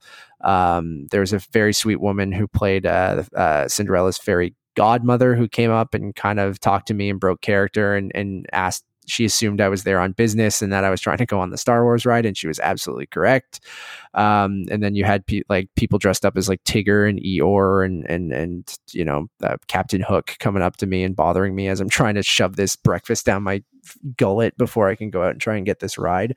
So at 8 a.m. I booked it after I ate this breakfast and tried to reserve this Rise of the Resistance ride, and my app crashed as I was trying to reserve it, so I had to reload it, and then I got boarding group 90, which was like not awful, but it was in the standby groups because they said only like 1 to 70 something was part of the, like, not guaranteed, but part of like the regular group, and then anything after that was standby. So I was kind of bummed about that, but then I just tried to enjoy the park as like by myself, which was a weird kind of situation where I had a lot of fun because you can kind of do everything. You don't have to organize with anyone. You can kind of do exactly what you want. You can take as much time or as little time as you want on everything, go to whatever you want. And that's kind of what I did. I just explored both Disneyland and Disney California Adventure. I tried to go on every ride. All the single ride lines were very short. I got on everything within, a couple minutes. I tried to go on a lot of the stuff that they don't have in Disney World in Orlando because I hadn't been to the California one. So there's like a Cars ride. Again, those movies suck, but the ride is actually kind of interesting, especially from a technical standpoint, that like they built real life sized cars with animatronic mouths and eyes, and they look incredible. And there's this cool race you go on at the end of that ride, and just had a blast jumping around and going on everything and waiting and seeing Star Wars Galaxy's Edge for the first time was just incredible. Like walking up, and it's all the stuff you see in the movies, but you don't have a sense of scale, even seeing them like on a IMAX screen or things like that. Like it doesn't quite hit you until you walk up to the Millennium Falcon. That's a life-size Millennium Falcon in the middle of Galaxy's Edge that you're like, holy fuck. And it's this giant Millennium Falcon right in front of you, and you're in this Star Wars land with the John Williams music playing in the background and people walking around as tourists like you're on this actual planet of Batuu. And like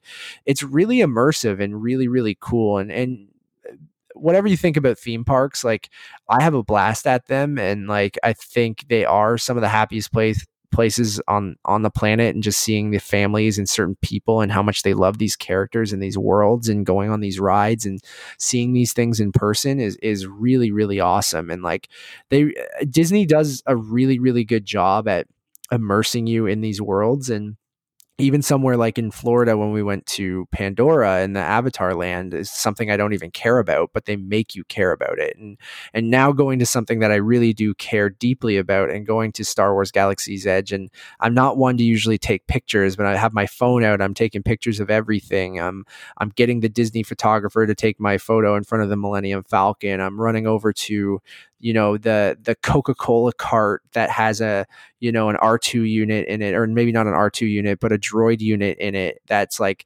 part of driving the cart around, and the people are in characters selling you these Star Wars versions of Coke and Sprite and Diet Coke, and you're running over and getting Star Wars food that looks like it's being cooked under a pod racing engine and stuff like that. Like it was crazy, and it was so cool as a Star Wars fan to kind of see some of that. And I tried not to do everything because Nevis and I do have plans to go to Walt Disney World in Florida later this year. And like, I wanted to, there's a place where you can build a droid and build a lightsaber, and those are experiences in their own. And, but I did go on the Smuggler's Run ride, which is the Millennium Falcon ride.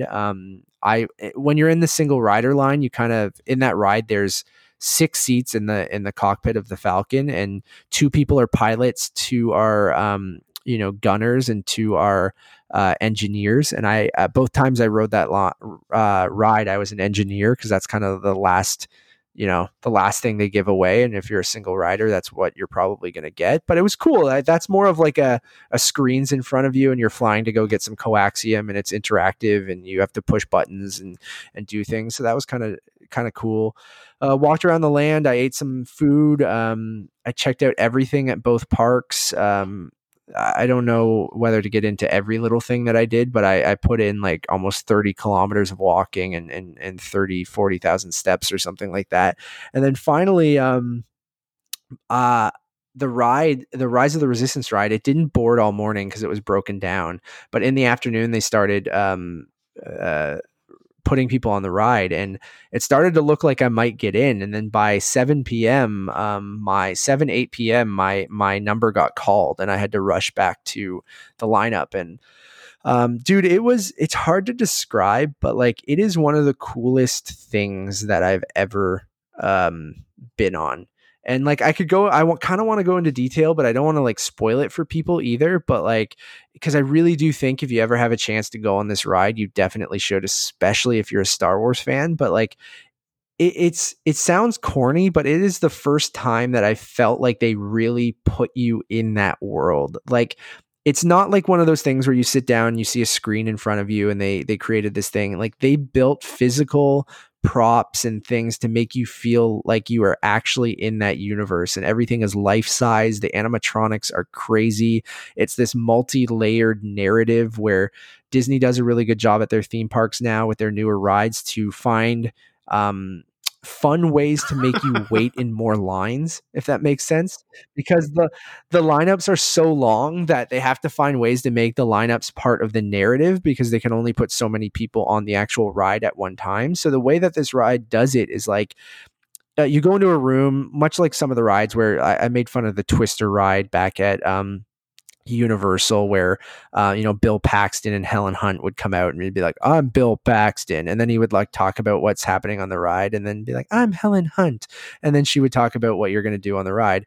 Where they still do that kind of stuff, and like if you've been on like the Terminator thing and stuff at Universal, they do this. But in this ride, you get put into a briefing room. BB-8's there. Rey comes on a hologram. They give you your mission. You're part of the Resistance. You got to go on the secret mission, and it's basically just a way to keep you hoarded in a room. And they show you some visuals, and there's some animatronics and stuff with an animatronic BB-8, and it still looks cool, but they're still making you wait.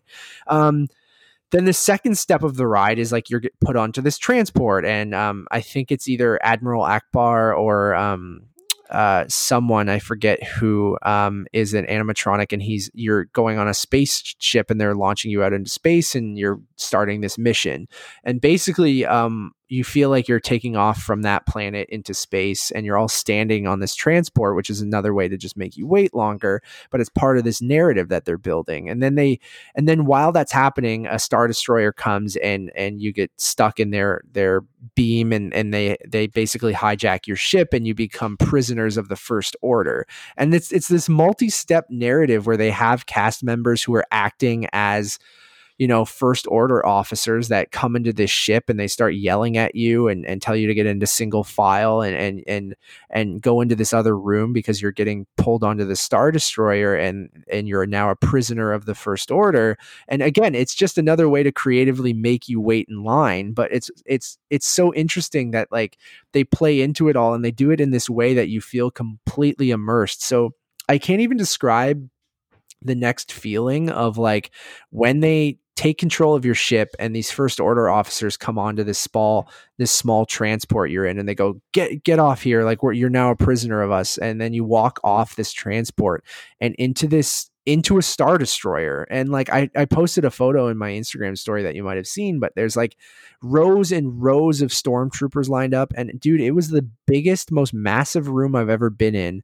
And there's this giant window leading out into space, and you feel like you've just stepped foot into an actual Star Destroyer. And it was one of the craziest things I've ever, and it's hard to describe. And you might think that oh, it's not going to be as crazy as I'm describing it. But like when you step out into this thing and you see those lines of stormtroopers up there and you see this giant window and you're on a Star Destroyer, and it's just like, this is fucking incredible. And like the First Order officers are yelling at you to line up and like go into this thing. And then the narrative continues where they interrogate different groups because you're not supposed to tell them where the resistance base is. And then you finally ride the ride. And then the ride in itself is very intricate with crazy animatronics of Kylo Ren and things like that, and it's exciting and fun. And you see a full size AT-AT and or AT-ST, which is the big Oh, walker like with four legs. yeah, yeah. Is it a ST or a AT-AT? Yeah, AT-AT, I think. And it was just like you go through this ride, and it's a trackless dark ride, and it's just it was so cool, the whole experience as a whole. And I'm so glad I got to go on it. And then I went to like the cantina to finish the night off and had a fuzzy tauntaun and some bar snacks. And the fuzzy tauntaun was this like peach alcoholic cocktail that had this foam in it that made your mouth numb, which was bizarre and weird, but it tasted very good. And the cantina atmosphere was fun. And I went there for Star Wars, saw a lot more. The Indiana Jones ride was something I hadn't ridden before because they don't have that at Disney World. A few other things in California Adventure. I went on the Guardians of the Galaxy ride, which they used to be Tower of Terror, but is now Guardians of the Galaxy Breakout. So at that ride, you kind of the collector has captured the Guardians of the Galaxy, and he's giving you a private tour of his estate and using them as an attraction for people to come see because he's captured them. And there's this whole narrative of Rocket trying to break them out, and you're part of that. That was a blast. So overall, had a hell of a lot of fun at Disneyland by myself. I wish I was there sharing it with someone like Nevis, but I was texting her throughout the whole journey and telling her exactly what I was up to. But there are those moments where you can have fun by yourself, but you do look over and you're like, I kind of wish I had someone to share this with. But had a blast. I definitely squeezed it in there right before all this kind of nonsense was happening. Do I regret going now? No, because I just feel like the situation I felt like a lot different a week ago. I felt like at that point we were all like, okay, everyone be super cautious, but there's nothing that we need to kind of do right now to other than make sure you wash your hands and Purell yourself, dump Purell on yourself every 10 minutes. But, and then I had an In-N-Out burger on my last day and went back to the airport and had some beers and flew home. So that was my California trip. So I didn't see, your classic. I didn't go to any studios. I didn't go downtown Hollywood. I didn't go see any movies, but I plan on doing that stuff if I ever go again. But I really wanted to do Disneyland and accomplished that. Final thought, In-N-Out burgers, pretty good. In-N-Out fries, absolute trash. And I don't know how they do one thing very well and one thing I would so agree awful. with you on the In-N-Out burger thing. And again, like my, I think with LA specifically, like you'd probably need 2 weeks, a week and a half maybe, to kind of do the studio thing, because that in itself is one trip in a lot of ways. So you covered quite a bit of ground over the course of just being there for less than a week. So yeah, Wednesday to Sunday. And I was there for work the first couple days, right? So the limited time I had, I used it, I think, pretty well, seeing a couple hockey games and going to Disneyland on 17 hours at Disneyland. And then, finishing it off with some places that I wanted to eat. So, In-N-Out for a second. We can talk about that because we've both been there. I wasn't getting too hyped for it because I heard from a lot of people being like, yeah, the burgers are good, but don't go in with like crazy expectations. Like they're just, pretty good. And then, and everyone's like, the fries are bad. I'm like, how bad could the fries be? If anything, they'll probably be mediocre. So my order, I was bummed because every time I went to these places, I wasn't like super hungry because all my eating patterns were way off because of the time changes. So I went In-N-Out at like 10:30 in the morning, which would have been 1:30 our time, but I wasn't super hungry, so I didn't want to get like the double burger, which is what most people tell you to get. So I just got like a single, but I got it animal style. I got the fries well done because I heard from some people that could help. And then I just got, like a Coke Zero or something. But Yeah, the burger, excellent. I think getting it animal style really probably helped, added some flavor.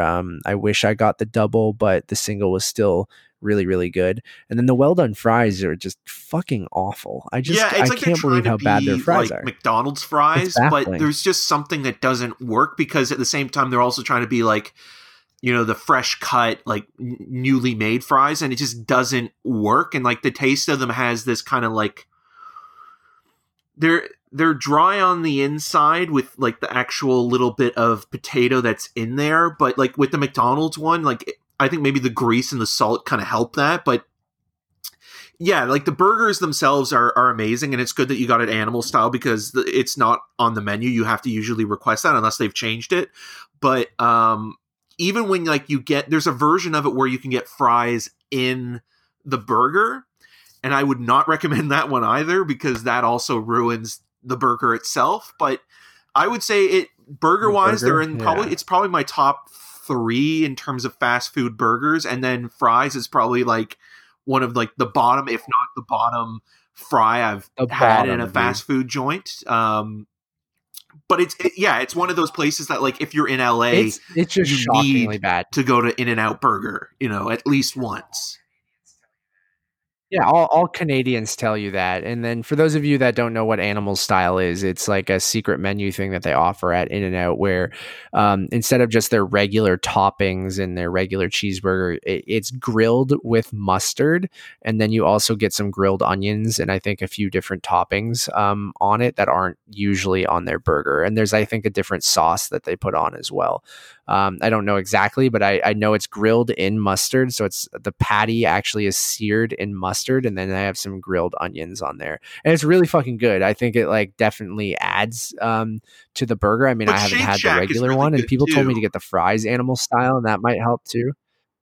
Yeah, Shake Shack, I would say is, I mean, I don't know if this is a hot take or not, but like, I think Shake Shack's better because one, their burgers I feel like are just as good, and two, their fries are actually good. So you have the whole package at Shake Shack where In and Out, I will never order their fries ever again.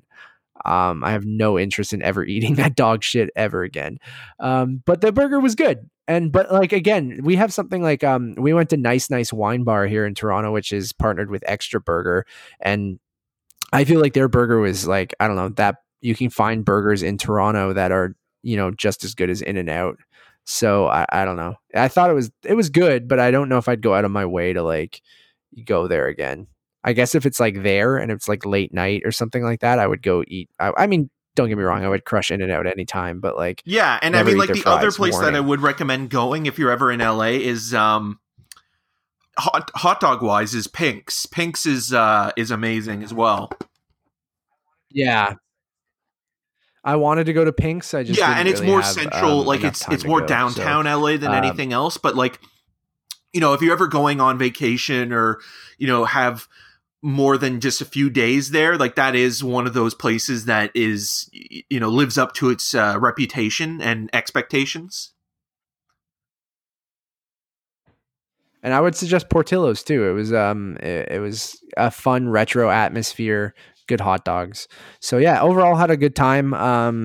A weird time to travel, but you know what? I again, I thought the situation was much different a week ago. If this trip was this week, obviously, I probably wouldn't have gone on it, and if I was already there before all of this stuff was actually closing, I probably would have held off. But nonetheless, had a good time. Can't wait to go back once travel is okay again. And I loved California. I was saying that like I mean this as an insult to the United States. Sorry, anyone who's from the US who listens to this, but like if California existed in Canada, I would move there immediately. I just don't really have a strong interest in Yeah, leaving well, free Canada or healthcare moving and to the things like US that as right now. well. So, And also, like, I mean, um, I also love LA, Randy yeah. Newman style. But the thing with LA, every time you go back, once you have kind of gone through the tourist attractions and the studio, events and things like that, it does become some of that kind of awe kind of wears off a little bit. And I remember the first time when I went, I was reminded almost a little bit of Niagara Falls, where it has this kind of like tacky quality to it, where like you can see like it's building up on other buildings and things like that, and everything is very kind of like, it is a tourist town in a lot of ways, especially in Hollywood, California, where it's like you go in there and everything is geared towards like people, spending a week or so there, and like all the, souvenir stores and things like that. It's all kind of like over exaggerated versions of LA. But at the same time, yeah, like the weather is amazing. The people are always usually very nice. The restaurants are a lot of fun, and yeah, for movie lovers specifically, like it's one of the places that, if you love the history of film and the history of the studio, specifically the studio system, I would highly recommend going to it. Like the one place that you have to go the next time you're there, if you only get to pick one studio tour, I would say go to the Sony one, because at the end of the tour they take you to the back lot where they have all these vehicles, and one is from 22 Jump Street, the one where they hop into that football. Yeah, and then the other one is they have the Breaking Bad RV van. Yeah, nice. Yeah, I definitely want to do all that stuff. I didn't see the tacky side really, other than like, the Anaheim, theme park area, which was, typical touristy kind of area. But because I never even really went into Hollywood, No, Santa like Monica is more laid didn't back and feel like a like that beach because it town. was But more when of a, when you go into Hollywood, like it is truly like, it kind of lives up to that image that you have in your head of being like, okay, like part of this is like so much a facade, and just feels like, yeah. it's like just one giant billboard. And then another part of it is like, okay, but I still kind of love it because it is what it is. Yeah. No, I'm excited to go back. It was gorgeous. The weather was gorgeous, and I really, really loved every second of it. So yeah, had a good time. Okay. This is a bit of a weird episode, so we don't necessarily need to go into every segment. We already talked about the Onward trailer. Uh, Anything you suggest people to watch at home during Good during this question. time? I'm just looking at my Blu-ray collection right now. Uh, For me, there's some things like, I mean, obviously we mentioned earlier that Frozen 2 will be on Disney Plus starting tomorrow. We're recording this on Saturday. So as of Sunday, and probably as you're listening to this, it'll be available on Disney Plus to watch. I know Disney also dropped Star Wars The Rise of Skywalker a bit early if you want to purchase that digitally. I know Parasite was only $10 on the iTunes store the other day, and there's lots of good deals on there. Jumanji 2 just came out, which I'm waiting to be able to rent before I can watch that one, because I don't necessarily want to pay $25, but I do want to watch it. And then I'll just be catching up on some TV and video games and things like that. I mean, we have actually, there is one piece of news I do want to talk about before we, which is a bright oh yeah, I know spot, what you're at least talking in about. my life coming up. Um, Yeah. Yeah. But yeah, anything yeah. I'll quickly run through. physical For that you people wanted to living in the suggest, U.S. or specifically, but also here in Canada, I mean, you have to pay more because it's an import. Uncut Gems is available if you want to actually own a physical copy of it. There's not much in the ways of special features, so you kind of assume that maybe it's going to eventually wind up on Criterion, the same way that Parasite released, or Neon released a version of Parasite on Blu-ray, and now they're also releasing it on 4K. So it'll probably be one of those movies where I end up owning 3 times. Yeah, and and Terrence Malick's A Criterion. Hidden Life, I think, is a good kind of like home movie to watch, where you don't necessarily have to always be watching it. You can just kind of be sort of kind of taken back by it, and maybe like have it on in the background and just enjoy the scenery of it.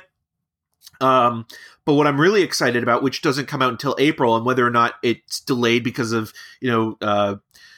factory shutdowns or what have you, but they announced that Police Squad, the complete series, is coming out on Blu-ray in April, which I'm really excited to watch. It was the original series running into the Naked Gun films, and stars Leslie Nielsen. So I'd be Oh on the yeah. lookout for that in April.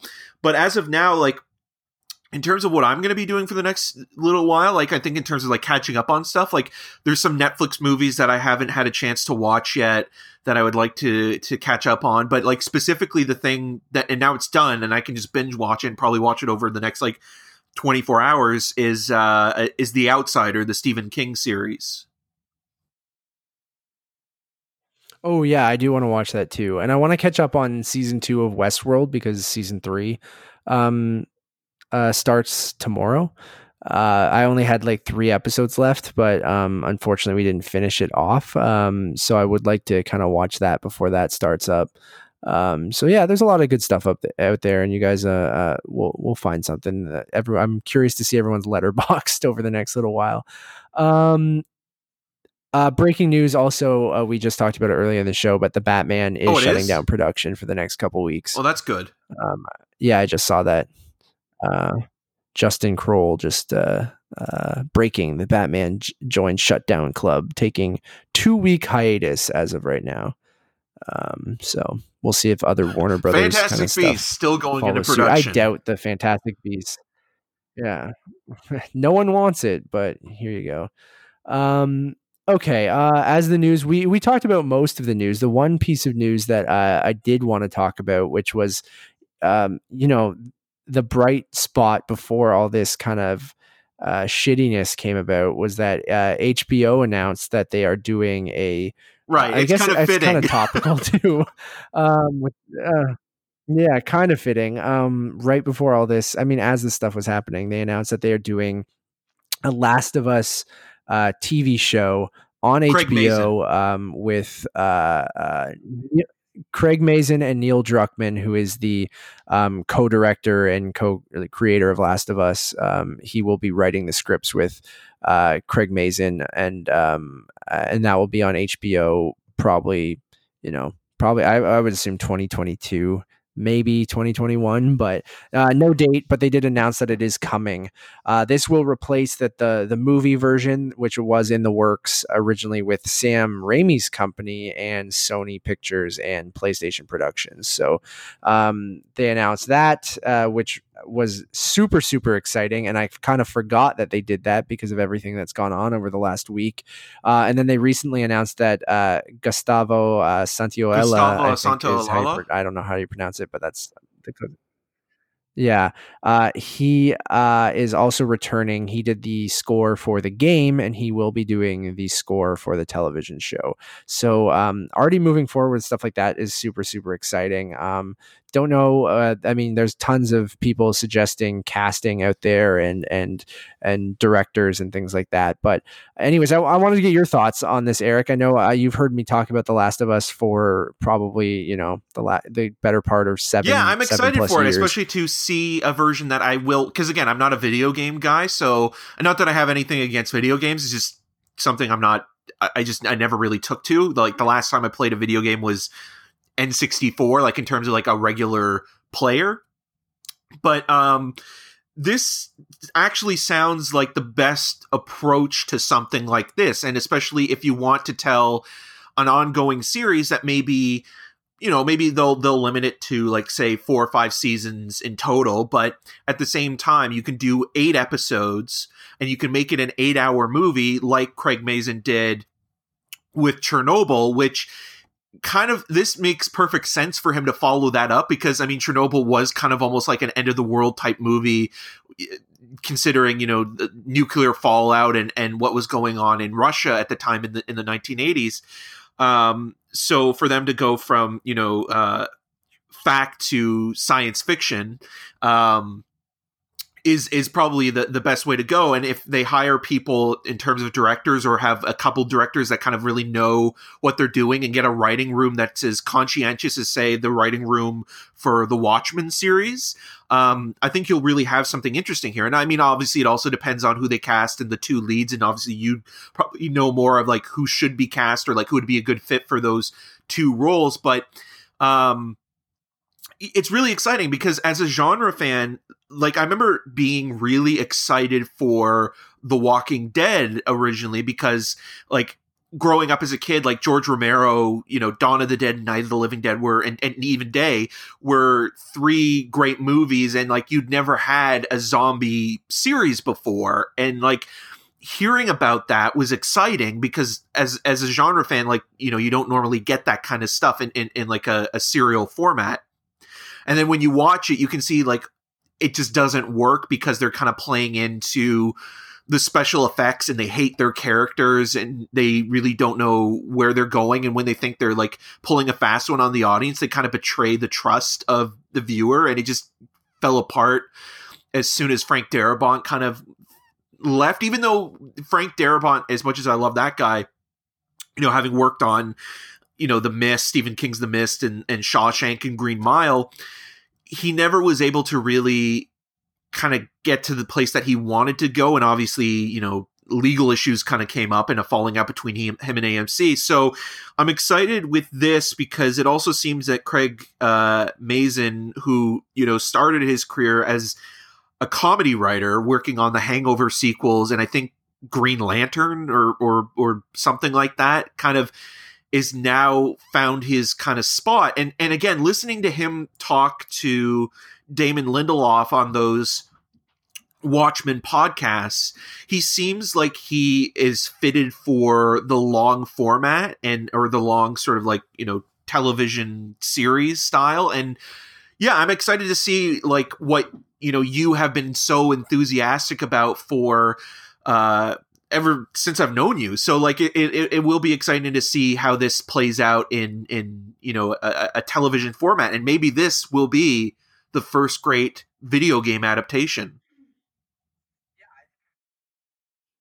Yeah, I think it has the potential to be. I think involving Neil Druckmann as a co-writer on the entire project and a producer is super smart. Involving Naughty Dog, the company that's behind The Last of Us, as producers and production partners, I think is incredibly smart. And it seems like they are going to adapt the game. And I think a television format makes the most sense because I feel like video games, I guess the biggest problem when you're adapting them, I mean, most games are, at least 12 to 20 hours usually for a single player story. If not, when you get into things like Red Dead Redemption, even The Witcher, which people really enjoyed on Netflix, you get into the hundreds of hours of gameplay and story.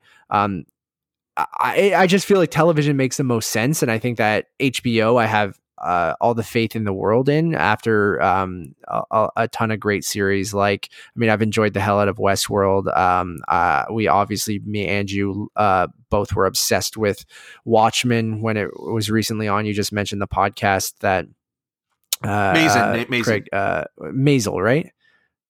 Mazin was on with Lindelof, and yeah, I mean, I haven't watched Chernobyl yet. It is one of those shows that I heard great things about, and I think now that he's working on the Last of Us show, I'll probably go back and revisit that. But yeah, man, I'm so excited having Gustavo involved to do the music. It just feels like they're going to nail this, and I'm very. I mean, it's too early to say that they're going to nail it, but I think all the right pieces are there.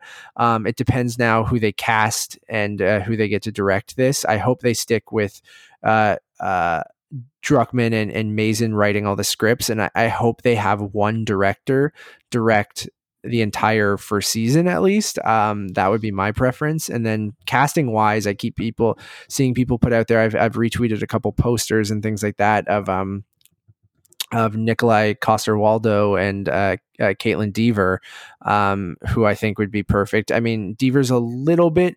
Ellie is supposed to be, 14, 15 in the first Last of Us game, although the second game, which is coming out in the next couple months, does skip ahead 10 or so years, where she's in her mid 20s or mid to late 20s. So however they wanted to, handle the game, I think someone like Caitlin Dever could play younger. Maybe they just age Ellie up a little bit. So maybe she's 16, 17 and not 14. Because I mean, she did recently in Booksmart play a high school student, right? So but I think people like I mean, keep throwing look at out Hugh Lucas Jackman. Black, right? I think might be a little. Yeah, sure. Yeah, he was 35 playing a high schooler in Tokyo Drift. So I don't even think he was, but he looks 100. I don't know. Someone like Hugh Jackman could work. I've always said Josh Brolin would be great as Joel. Everyone always said, I mean, Ellen Page is way too old now, but when we were first talking about The Last of Us 7 years ago, people kept bringing up Ellen Page. So you kind of see the themes there of the type of people that they would cast. Millie Bobby Brown, people are throwing out there for Ellie, who would be probably the right age to play that role. And if she wants something now after Stranger Things, that's getting into a little bit of a more adult, darker territory, but still in that vein of sci-fi and genre stuff, I think that could really work. And she's a big name after Stranger Things, so I think someone like that they'd probably be looking at. Maisie Williams was rumored at one point for Ellie. Again, maybe when Game of Thrones was first going, she's a little bit older now, but I think she still looks young enough that she could play Ellie. So, I mean, there's lots of possibilities. I don't know who exactly, like I wrote an article way back about who I would cast in some of these roles. And I think some of those things still apply. I think, what's his name from Lost, who was in the Holloway? beginning of Mission Impossible, Josh, Holloway would be great as Joel's brother. He looks exactly like him. There's certain people. I think Donald Glover. There's a role in that in The Last of Us that I think he would be perfect for, and I think people who have played the game would know these characters that I'm alluding to. So I think there's so much potential, and I think HBO and PlayStation and Naughty Dog and everyone involved will throw a ton of money at this, and I think it'll have the proper budget, and it just gets me really excited. And it'll have enough time to breathe where it can tell this story and not rush it into 2 hours.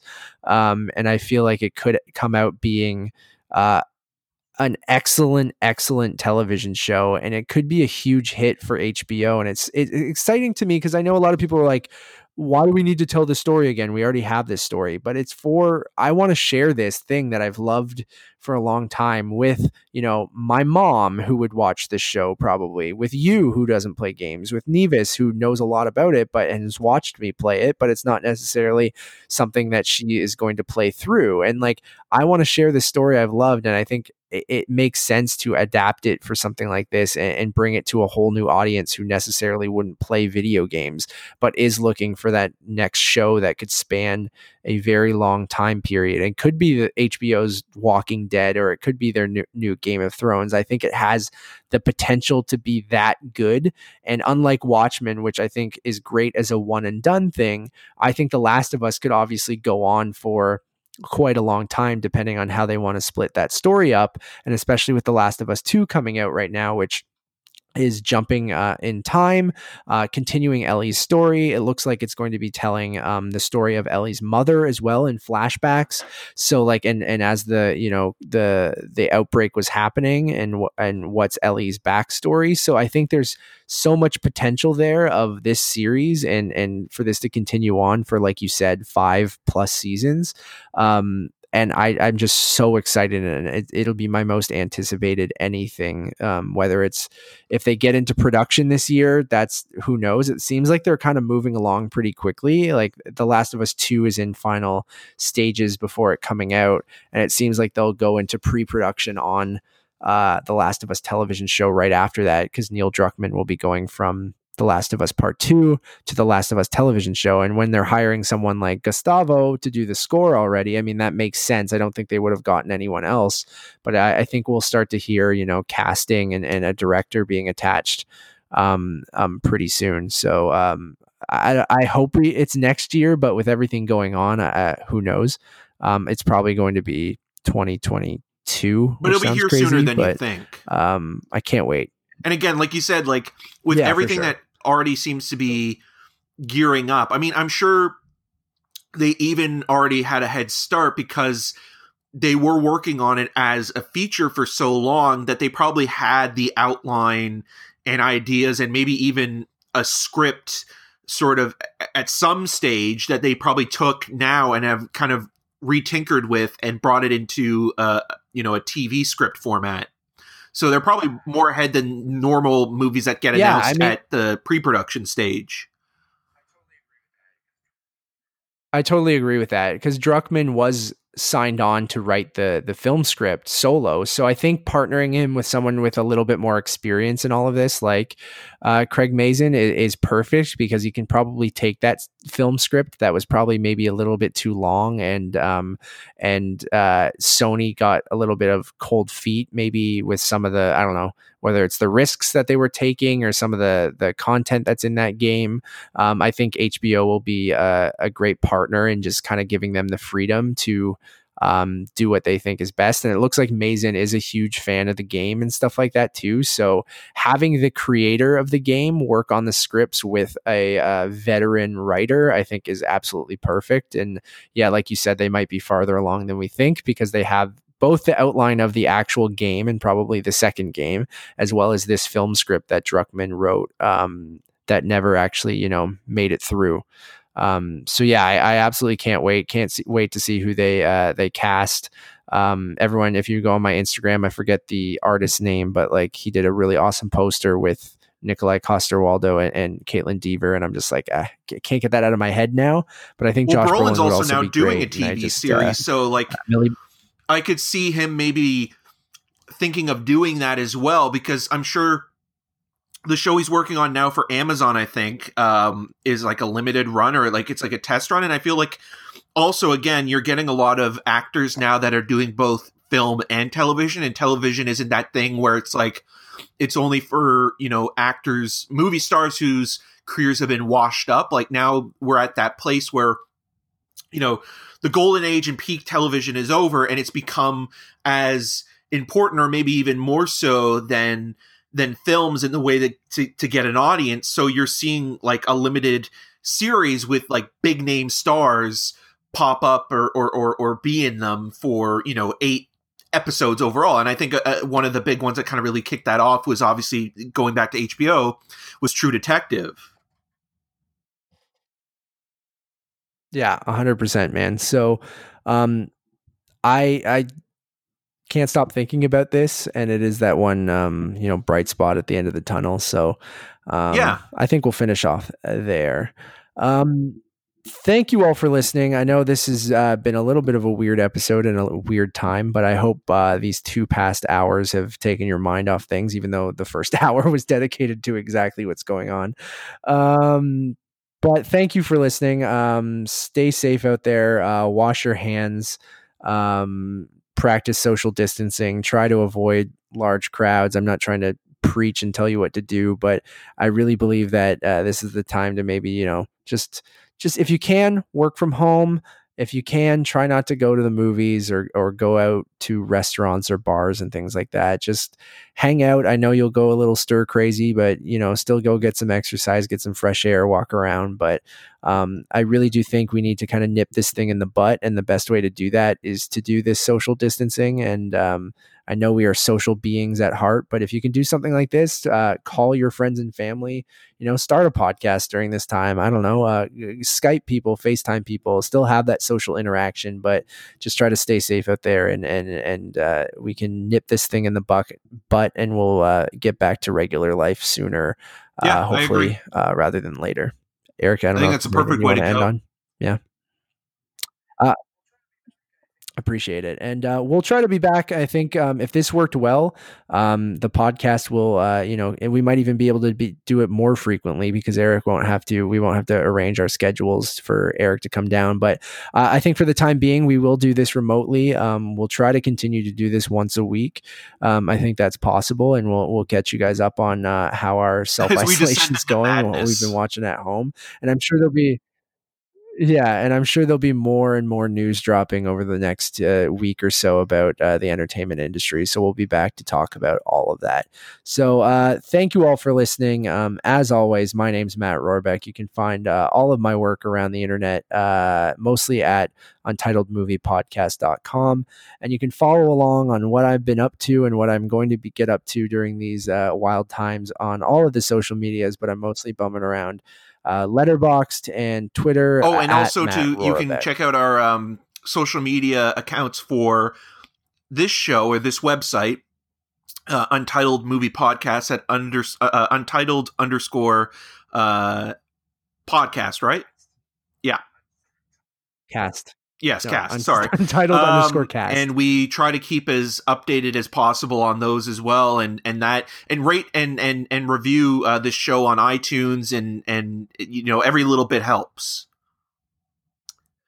And you can find more of my work at rogerstv.com/cinemascene. And I'm also on the social medias, specifically Twitter, Instagram, and Letterboxd, where you can see my latest reviews of watching 4 rewatches of Friday the 13th movies, which were all terrible, at EM6211. And stay safe. Until next time, wash your hands. And wash your hands. Bye, everybody.